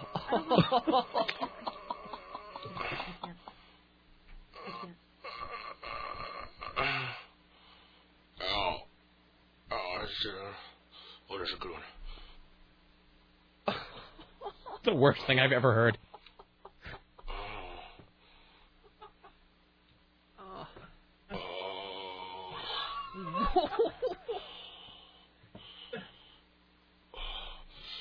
Really, this is like... Oh, that hurts. Is that it? Yeah. Oh, man. Wow, that was fantastic. That was a full-on Peter North soundtrack there. Jesus. All right. I didn't watch the screen, by the way. I don't even know what was going on there. So let me ask you this, just without being graphic. Sure. How bad would you say this was to watch? Scale of 1 to 10. I'm going to give it an 8. I mean, I was expecting worse. I've seen lemonparty.org. I've seen the Two Girls, One Cup. All right, but it was... I think vile in every way. I would say the audio for this... Now, see, Sarah was taking off her headphones. I can't do it. I'm sorry. I got to tell you, though, if you didn't know what was going on, in other words, if you didn't know he was doing, I swear to you, home surgery on his face, this really sounds like a whole... I heard some grunting, and then I heard, "Oh, here it comes." I'm like, Yeah. No. It really sounded like full-on male hustling. You know, I fainted in high school to the Miracle of Life video. This was far worse. This really was sort of I'm just doing this one time to pay the rent, mister. That's really what it sounded like. We're going to isolate that audio and do any number of things with that later. All right. How much would you say the audio contributed to the overall ick, Chris? Well, I heard very little of it, but... Oh, that's right. You didn't even have your headphones on. But honestly, I could hear parts of it, and that might have heightened it up a little bit, like "Here it comes." Or, oh, no, there was a lot of grunting, and then the "Here it comes." Then I say, "Oh, there's a good one coming." It was, there's a good one coming. Oh, it was a lot of, like, Little John sounding stuff. All right, all right, Richie, do you want to cue up the next one? So this is, I'll have to play some music. There's no sound for this. There's no sound for this one, but apparently visually this one's a lot more... is this one posted as well on I Barely Knew Her? No. Richie, where can people see this one? When you're done with the first one. Oh, so you have to make it through the first one, and then it gives you this one? It's a special prize. All right, so you go to... a 3-minute video. You go to ibarelyknewher.com, you watch the first one, and then you watch... Now, is this 3 minutes of, like, substance here, or can we skip right to, like, the... Squeeze it right off the bat. Let's just watch the beginning, then we'll go to a break. Later on, we'll have the video rodeo where the guy watches the entire thing. All right. Rick, he says this one is silent but deadly, more juice than the other one. All right. All right, let's go ahead. Rolling it. Really?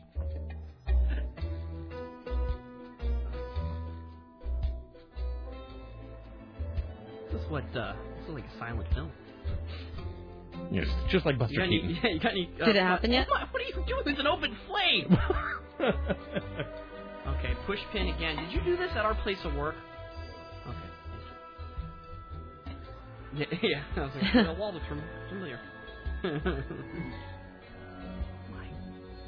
No. Oh, dude.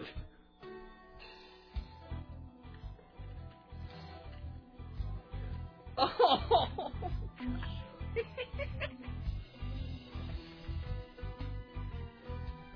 All right. So wait. Now, what are you going back because you didn't get enough juice there? Is that what? All right. He's putting his finger back in his mouth again. So he's. Oh, dude. No. Okay, I saw you turn away. You broke contact with the screen just there. Yeah, I can see that. All right. Yeah. All right, there you go. Great. All right, fantastic. So you made it. How far into it did that video did you make it? A minute. You made it 1 minute in. Yeah. Okay. And it's 3 minutes? Yeah. Oh, so that's a good test for what the other guy's going to go through. More. Oh no! Let's take a break. We'll be back into this. Chris Paddock, ladies and gentlemen. Thank you, Chris. You're welcome. All right. It's 503-733-2970. Coming up in this hour, Jim Roop, more from Tim Riley.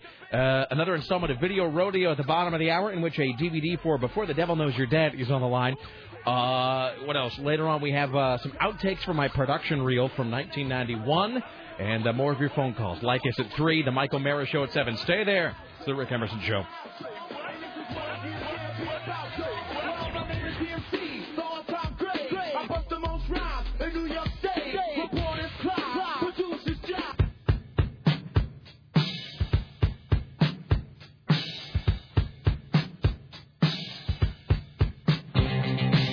Why, hello, it's the Rick Emerson radio program.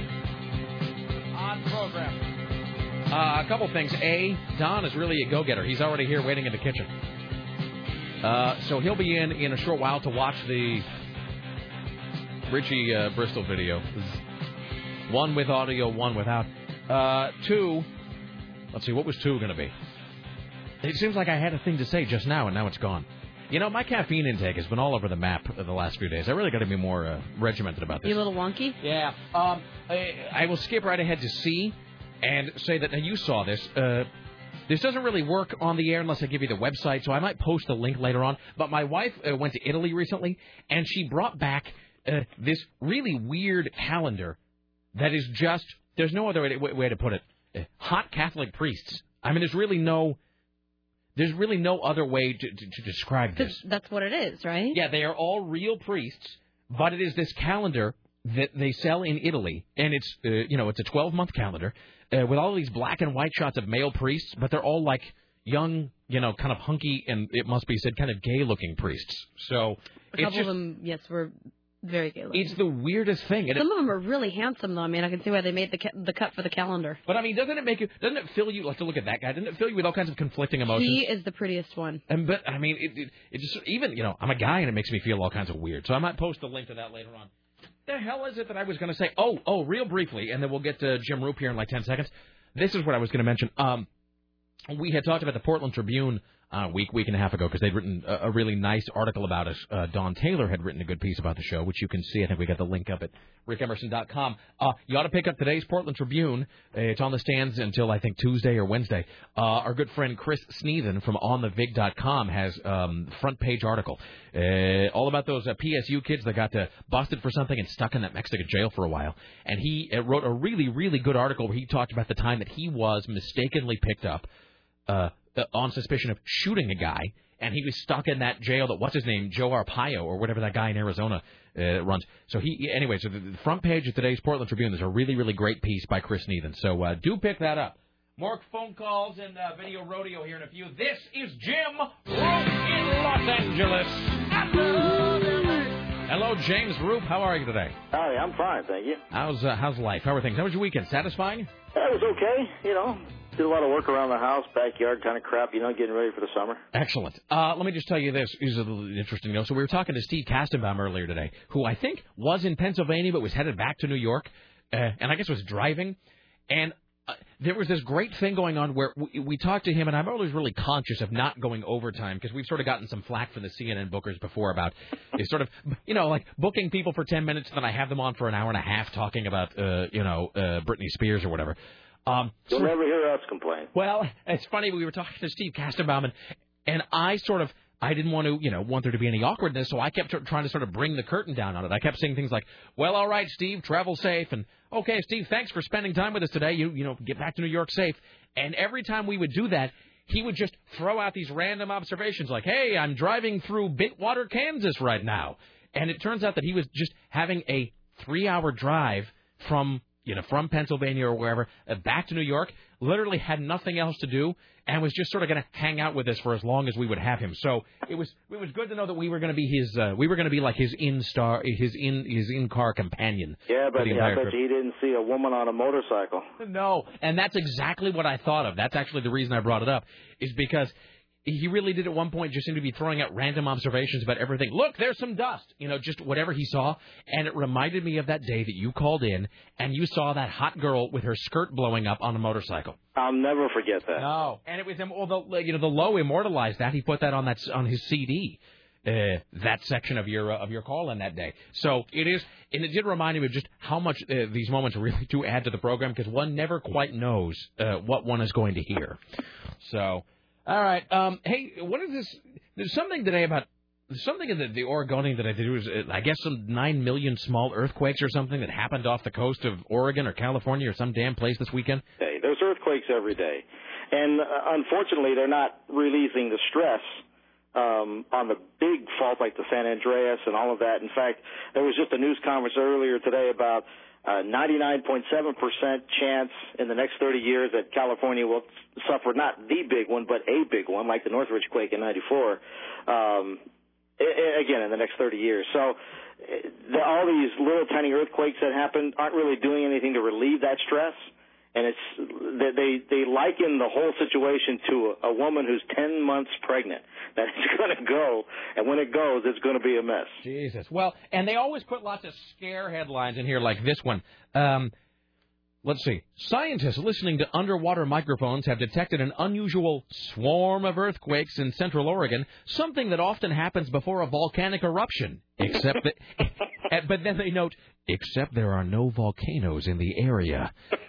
Which, of course, they write just so I can sit up at night having some panic attack about whether there's a magma deposit underneath my living room. Yeah, I was talking to these scientists today, and they said stuff like that happens. And, it's like Britney Spears. She got another auto accident. They happen every day, but they're so small, who cares? Seriously. Was I the only one whose heart jumped for joy a little bit when you read the headline about how she'd hit somebody with the car, she'd been in some sort of accident, and then you read it, it was really disappointingly low-key. Yeah, I mean, the fender bender didn't even bend her fender.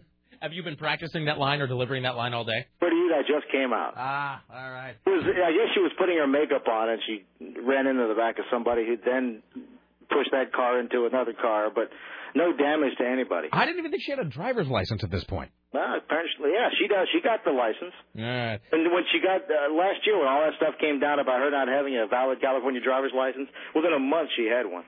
The thing it is... I gave her mine. I really do regret the incursion of her father into her life, because none of these really stable things would have happened, if he was not still around. So that's true. Hey, by the way, did you see this thing about the Marilyn Monroe? Well, hello.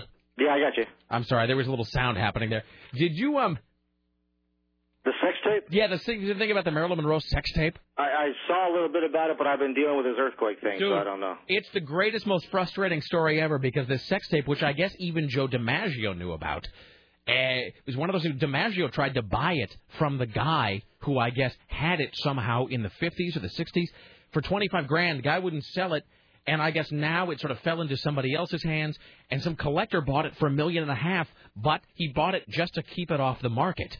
And apparently J. Edgar Hoover had a copy of it at some point. And things like this are sort of fascinating because, of course, it's the first that I think any of us ever heard about it. And it is fascinating to think that there was just a copy of Marilyn Monroe having sex, and it was just sitting in a file somewhere for like 45 years. Yeah, but what good is it? You got to string it through a projector, and who's got one? Well, Well, that's why I'm saying it does. Someone's got to put that on DVD, or I'm not going to buy it. That's what I was saying. The whole thing about living in this weird celebrity culture recently is that I just sort of immediately got my 0 to 60 mile an hour in half a second reaction was to be surprised and then anger that I wouldn't get to see it, because living in like a post-Britney and Lindsay Lohan world, I just automatically feel entitled to see any of them. You know? It's not going to wind up on YouTube or anything else. Celebrity sex tape, I demand to see it. It's my right. So, did you see this thing about L.A. needing 113,000 new homes, like now? Why? They got plenty of street space. Says here, planners say Los Angeles needs 113,000 new homes by 2014 to deal with the burgeoning population. Man, you had to ruin my day, didn't you? It says that 25% of the homes need to be affordable. The study shows that the rest of them don't need to be affordable at all, apparently. The rest of them can be completely out of reach. Yes. So there you go. Just because you didn't have enough to worry about today. Didn't have enough things to cover. I thought I'd throw that your way, sir. That's from KFWB. So. Oh, they would know. All right, my friend. As always, a pleasure. Enjoy your day, and may the good news be yours. Thank you, my friend. Thank you. There you go. Jim Roop in Los Angeles. All right. It's 503-733-2970. Am I wrong, Tim, or did you inadvertently begin playing Richie's horrible pus video? It started by itself. It has a life of its own. I was sitting here and it started again. It was on the screen. It's sort of the maximum overdrive of YouTube videos. You just walk in the room and immediately... Did you end up accidentally seeing any of it, Tim? No, I turned away. Turned away and scrabbled frantically at the keyboard like some sort of a mouse on a thing, just trying to get it shut. All right. So let us now do this. This is probably the best way to handle it. Do you want to bring in the video rodeo guy now? Sure. Okay. So why don't we do this? Richie, can you bring Don into the studio? And Tim, we'll have Don, if you don't mind, watch the video there. Then we can close it and get rid of it forever. Oops, the video's no longer on here. Oh, Richie will find it. Okay. He always does. All right. So we're going to bring in Don for Video Rodeo. At stake is a copy of Before the Devil Knows You're Dead on DVD, starring Philip Seymour Hoffman and Marissa Tomei, who apparently is hot as balls in this, and so forth. She seems like the kind of girl that would like to skank it up in a movie, doesn't she? Yes, she does. She just seems dirty. She really does. And, is really still very, very attractive, even as of now. I know that Mr. Skin was going on and on about that video. All right, it's 503-733-2970. Hello, Don. How are you? I am in awe of being in this place. Oh, it's very exciting with our pieces of paper bacon everywhere and the Obama shirt. That's really sad, And may Don. I say something that Sarah is more beautiful in person than any picture. What about Richie? Oh, is Richie just as beautiful as you imagined? If this video is anything worse than his face already looks, we're in trouble. No, that's a bad... Okay, hold on. I'm looking at Don now. What do you think? Chris Needham's older brother. Yes. Totally. Is that good or bad? No, it's our friend Chris Needham. He's a journalist, blogger, etc. But you guys are it's like a separated birth thing. All right. So, all right, Richie, have you got the videos ready? Mm-hmm. All right. So here's the deal. This one has audio. It's clean, but it has audio. So the deal is, Richie, can you get the microphone a little closer to Don there? Okay, you got to make it through this video, and I would say to the 1 minute mark of the second video. All without turning away, averting your gaze, whatever. If you're able to do it, you got a copy Before the Devil Knows You're Dead on DVD. Okay. Somebody suggested, by the way, that we up the ante by making whoever it is eat tapioca while watching the video. That's not going to happen. But I do. But well thought, sir. Well, good. Way to go on the groundbreaking. All right, Richie, let me get the music ready. Am I going to sit down here? All right, Richie, go ahead. We're watching the silent one. This is the one with audio. So Richie, play video number 1 for Don. You can see this, by the way, at IbarelyKnewHer.com. That's kind of the way his face looks now. All right. Now I got my push pin. Oh, no.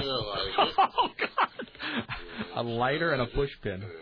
Hook it in. Oh, you had to be brave. Oh, my God. Right here. Wow. You have to wonder about mindset and what he was thinking. Then, get some more light.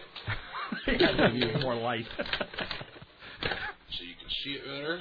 That's what you want to do. See, always thinking of the show, Richie. He really is. Wow. Yeah. Look at that thing. You know, they do make things called doctors in hospitals. Oh, my God.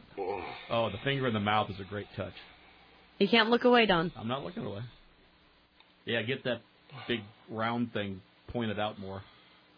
Sure, you know. So you have a bigger target.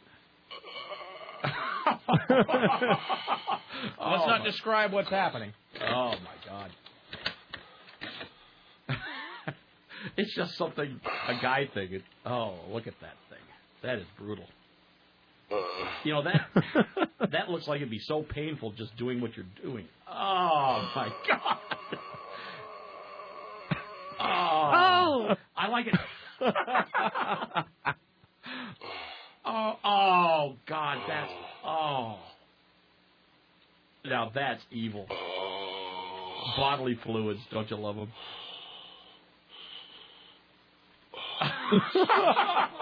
Yeah, and about right now he's saying, this is not a good idea. All right, it just sounds so awful. All right, are you ready with the next one? Oh, that was... All right, so Sarah, will you keep an eye on the clock? Yes. All right, the deal is, and you can bring up my computer over here. Okay, here's this up.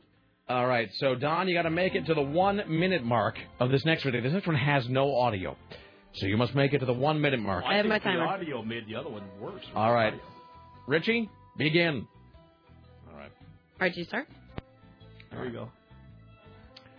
Don is now watching. He looks like he's really out of it there.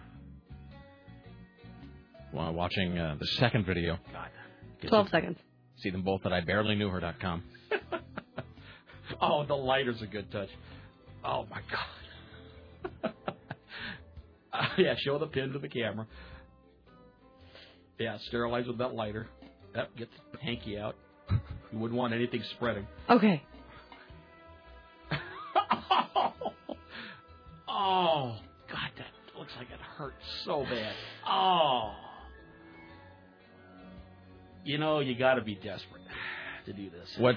Where's the 45 seconds. 15 more. Oh, this isn't that bad. Really? Excellent. Oh, yeah. All right. Oh, no, I can watch the whole thing. This isn't that bad. I could watch this all day. I could.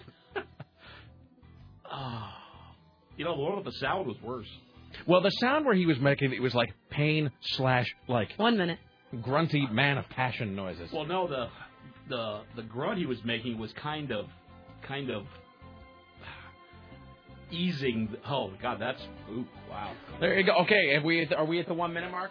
Yes, we're all past right, there. congratulations. Well yeah, done, Don. All right, fantastic. There you go. Good job. All right, so Don, you've won a copy of Before the Devil Knows You're Dead on DVD, starring Philip Seymour Hoffman and Marissa Tomei. Oh my God!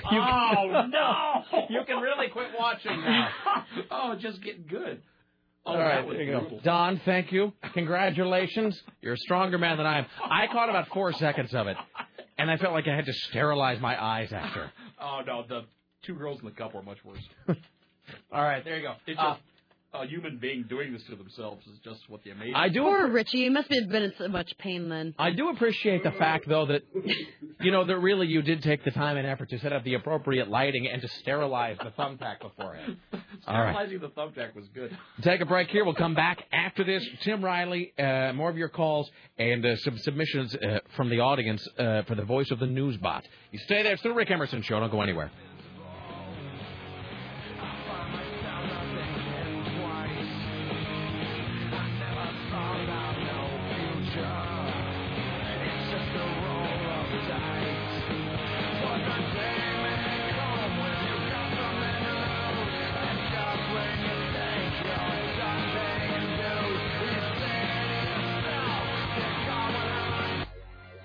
Yeah, okay. Oh, there you go. All right. Hey, can you do me a favor, Richie? Look in the V drive in the RAS folder. Look for a file. Let's see, what the hell is it called? Look for the file called Computer Voice Summary. Computer Voice Summary. And will you do me a favor? About 40 seconds into that, there's a line about Kelly Lee Cook, that American Idol girl, that we should probably remove. It's funny, but no, that one's already gone. But yeah, would you open up that file, because the guy resent it to me without the. This is the listener. I just so people know what we're talking about. The listeners created something. This listener created something that was really funny. But it was with the sort of computer voice. I barely knew her voice. And the first time he sent it to me, it was really great, but it had the S word about halfway through. And I emailed back, and I'm like, hey, really funny. Try not to send me things with the S word. So he sent it back, but there is a line about 30 seconds in about that American Idol girl, the Kelly Lake Cook girl, that's funny, but that we should probably not air. So if you can cut that out of there, Richie, and then resave the file, we'll play it here in just a second as soon as we do some news and some whatnot and some hey. So if you can do that, and then let me know when it's done. That'd be fantastic. Ladies and gentlemen, at the Ministry of Truth, your personal savior. And now, from the Ministry of Truth, this is Tim Riley. A 13-year-old Blaine Washington boy is claiming the world record for blowing balloons with his nose. Is this really today's news? Using one nostril at a time, Andrew Dahl inflated 213 balloons within an hour in the town's public library. His feat has been submitted for review by the Guinness Book of World Records. His dad, Doug Dahl, measured the balloons to make sure they were at least 8 inches, the minimum diameter, and his mother, Wendy, kept the tally. It is his second try. In February, he sent a videotape of himself inflating 184 balloons, only to learn it didn't count because he handed them to his dad to tie. This time he knew better. Here's a watch. Jesus, okay, but I was just going to say for a second, isn't there like a war going on in an election and everything? Yeah, there's no one there to cover it. All these people are laid off, so the people at the top can get 29% raises. People at the top of what, Tim? The ladder of the corporate structure. Here's your taster watch from Monday on the Rick Emerson Show.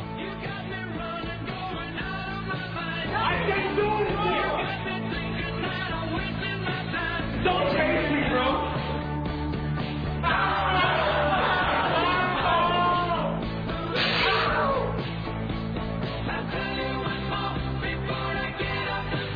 Don't chase me, bro! The first one is from New York, Portchester. Police used a taser to subdue 2 people at a wedding reception after a ruckus erupted over the band. The bride, the groom, and the couple's daughter were arrested after police tasered the groom and the daughter. Lieutenant Lindura says department guidelines allow officers to use a stun gun when they can't otherwise get control of a suspect. The 21-year-old daughter said she and her father were left with bruises. Both were arrested on misdemeanor charges, while the bride faces a felony crime of criminal mischief. The daughter said the couple was legally married 22 years ago, but had a long-delayed church wedding. Excellent. A taser was used for the first time by police in Ireland during an arrest in Limerick City. The weapon was deployed by the emergency response unit as officers arrested a 46-year-old man. A pistol and ammunition were later found. The arrest was in conjunction with a continued criminal feud in the city, which has claimed 10 lives. While tasers are available to most people, they haven't been used. The so-called stun guns, which hit their target with 50,000 volts, were already used by police in other parts of the UK. A taser was deployed during the course of an arrest, and an automatic pistol and 2 magazines were recovered. They live in Limerick City? Limerick City. Mm-hmm. There once was an Irish city. No, that's going to end badly. Yeah. All right, never mind. I can't think of any other way to start it. There once was a... No, see, everything is going to end with profanity. Never mind. There's your double taser watch. I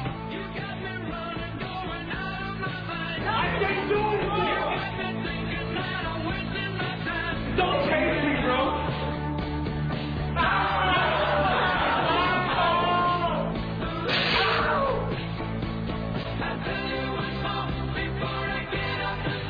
Don't chase me, bro!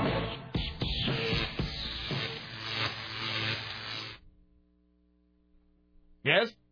Is that the end of the news? I believe so for now, yes. All right. Well, let me ask Richie.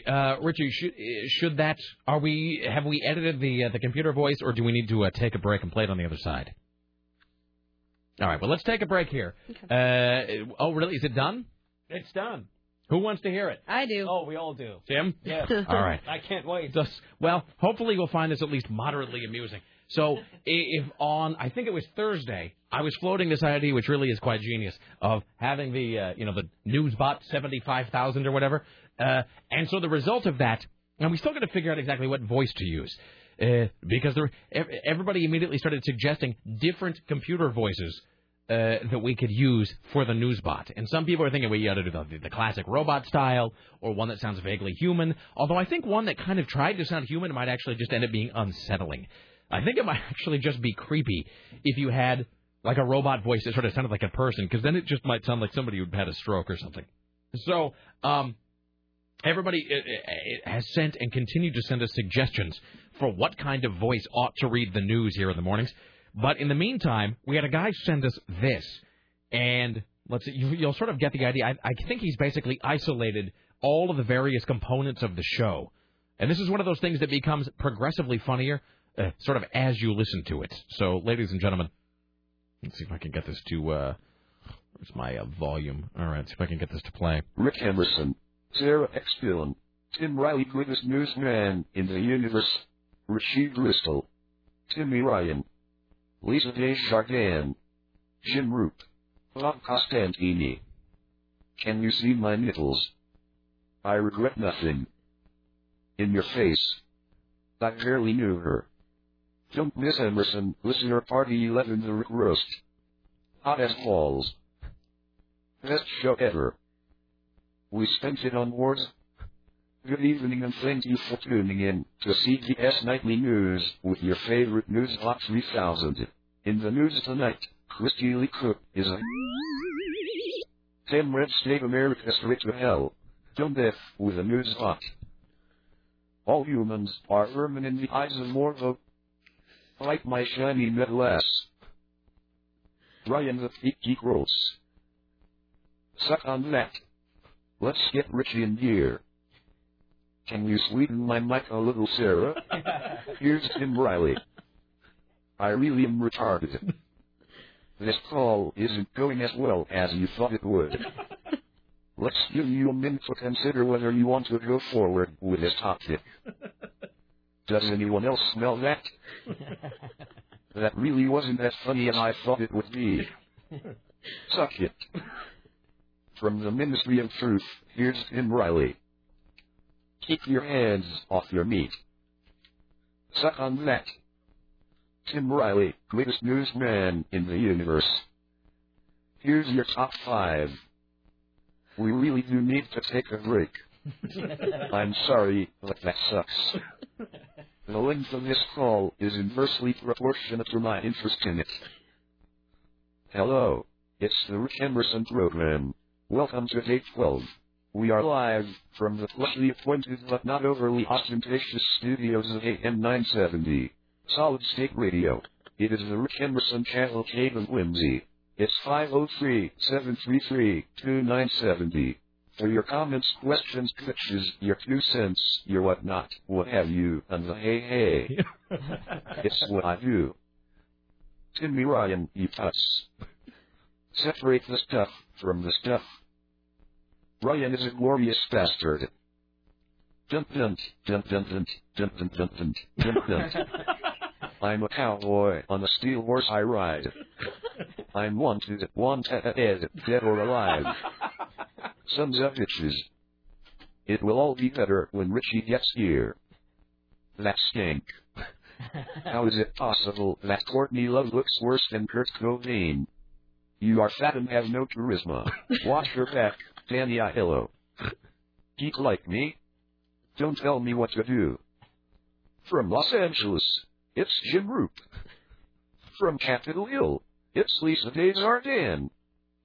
From New York City, it's Bob Costantini. All right, now, some of those don't even make any sense. It sounds like the first part, Rashid Bristol. That's what I heard. I heard Rashid Bristol. But did you hear the one where it's just going dun dun dun dun dun dun dun dun dun dun? I'm a cowboy on a steel horse I ride. I don't know.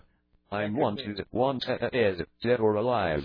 Anyway, so the guy sent me a follow-up email because I said that whole thing is really great, but can you take out the S word in the middle of it? And he's like, you're not supposed to play it all the way through. You're supposed to isolate all those into their component parts. And I was trying to explain to him that really it's much funnier if you just play it front to back, because then it becomes a sort of like horrible electronic poetry. All right, so I'm going to find something to do with that, but I wanted to play that all the way through at least once. All right, let's take a break here. We'll come back after this. Like us at 3, Don and Mike at 7, some calls we've been neglecting. So be back. I'm sorry, I meant to say the Mike O'Mara Show, actually. That's going to take some getting used to. Mike O'Mara Show launches tonight with everybody except Don Geronimo, and Beth Ann McBride returns to the program. Stay there. We return momentarily. It's the Rick Emerson Show. Don't go anywhere. We now enter the saddest part of the broadcasting day, final segment of the Rick Emerson Show. Don't forget, Rick Emerson Listener Party 11. Emerson's 11 is happening Thursday, May 15th. My brain just stopped working. Thursday, May 15th, 8 p.m. The Crystal Ballroom, featuring the Rick Emerson Roast. Does it feel weird to talk about yourself in the third person? It does, and plus it says Rick Emerson like 8 times. Like, I didn't really want it to be... I didn't really design it that way, but it's like the Rick Emerson Listener Party, Emerson's 11, Rick Emerson Roast. Emerson. Totally. Featuring Roastmaster Carl Click from K2. This week we will begin unveiling the names of roasters. So roasters... Do we have all the ones that we discussed? Are they all confirmed? Yes, everybody is confirmed except for that person. Okay. Who still, quote, doesn't want to be mean to me. Oh, that's BS. Don't look at me. All right, I shall call that person after the show today. That was and I had sort of spoken You need to this... to be smacked around a little. Rick Emerson knows that. Please don't start the George Costanza thing. No, that was a thing inside a thing. But I'd emailed that person, and I had said, hey, just so you know, next listener party's coming up. We're doing a roast. I'm going to be sort of the one being roasted. We'd love to have you be part of it. I got an email back. And the email basically said, I love being mean to people, but I don't really think that I could bring myself to be mean to you. And I emailed back, and I'm like, come on. I don't care. Everybody goes through, you go to a roast, you know what you're getting. Everybody, everybody sort of knows the deal. And they were just like, I don't know. I just don't know that, I don't know that I could be mean to you. So if you want to talk to that person, yes, and sort of encourage them, but everybody else is confirmed. No, if I'm going to do it, that person's going to do it. Absolutely. Good. See, there you go. They use that. I would use that as leverage too. So tomorrow we will begin announcing the names of roasters at Rick Emerson Listener Party 2008, Emerson's 11, happening Thursday, May 15th. To answer a couple questions, no tickets required. You don't have to buy anything. There's no cover. You have to be 21. So bring your ID, pencil in the date, save it now. And cash. Bring cash, because the bar stacks up pretty quickly, and everyone's trying to run their debit cards, and everyone will hate you. So duly noted. Bring cash. Especially because we have spoken to the Crystal. They really know that there's going to be a lot of drinking folk there, so they're going to be ready for that.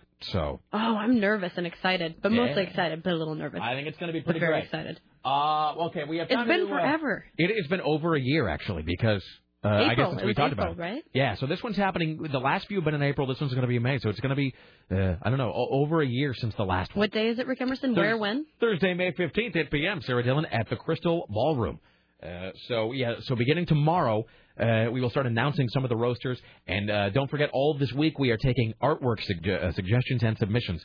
If we end up using your logo or artwork, you will win a whole pile of crap from the AM 970 stack of prizes. So that's Rick at rickemerson.com. The name is Emerson's 11, happening Thursday, May 15th. Let's get a couple calls here to end the program. Hi, you're on the Rick Emerson Show. Hi, Rick. How you doing? What's up, brother? Not a whole lot. I just wanted to let you know, if you're hungry for more goiter lancing, you should go to popthatzit.com. Pop that zit or zits? Zit. Well, I guess it would be zit. Z-I-T, yes. There's a lot of animal bites and cysts that will be ruptured for your pleasure. Rupturing cysts. Yes. All right. Thank Best you. show ever. Bye. All right. Hi, you're on the Rick Emerson Show. How long do we have here? Like a minute and a half. All right. So this might be the last call of the day, because by the time we... All right. Hi, you're on... By the time we get through with this one and then undoubtedly cringe at whatever this person's going to say. Hello, hi, you're on the Rick Emerson radio program. There's a better-than-average chance you will be the final call of the day. Let's all get together and try not to suck. I am caller 100. Yes. Sorry. Don's wrong. I'll call back.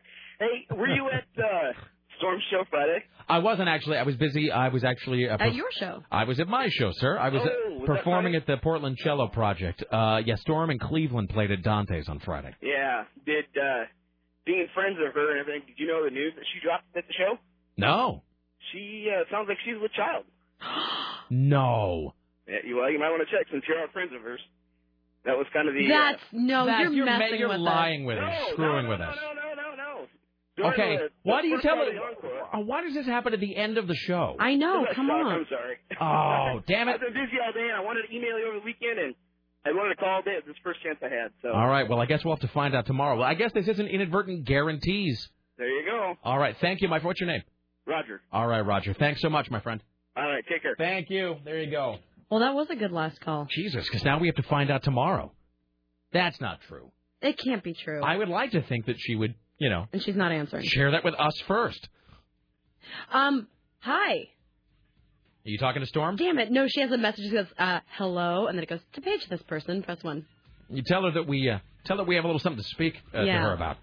All right, Rick Emerson show produced today and every day by the lovely and talented Sarah X. Dillon for AM 970 Solid State Radio and the newsroom. Jim Riley on the phones.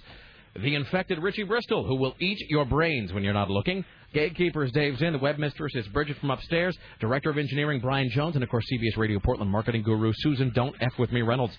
We want to thank Jim Roop and Steve Kastenbaum. Join us tomorrow at 10 a.m. for the recap, 11 a.m. for the show. Don't forget, like us next. The Mike O'Mara Show makes its premiere tonight at 7 p.m. As always, thank you for listening. Don't let the bastards grind you down. I'm huge. Bye.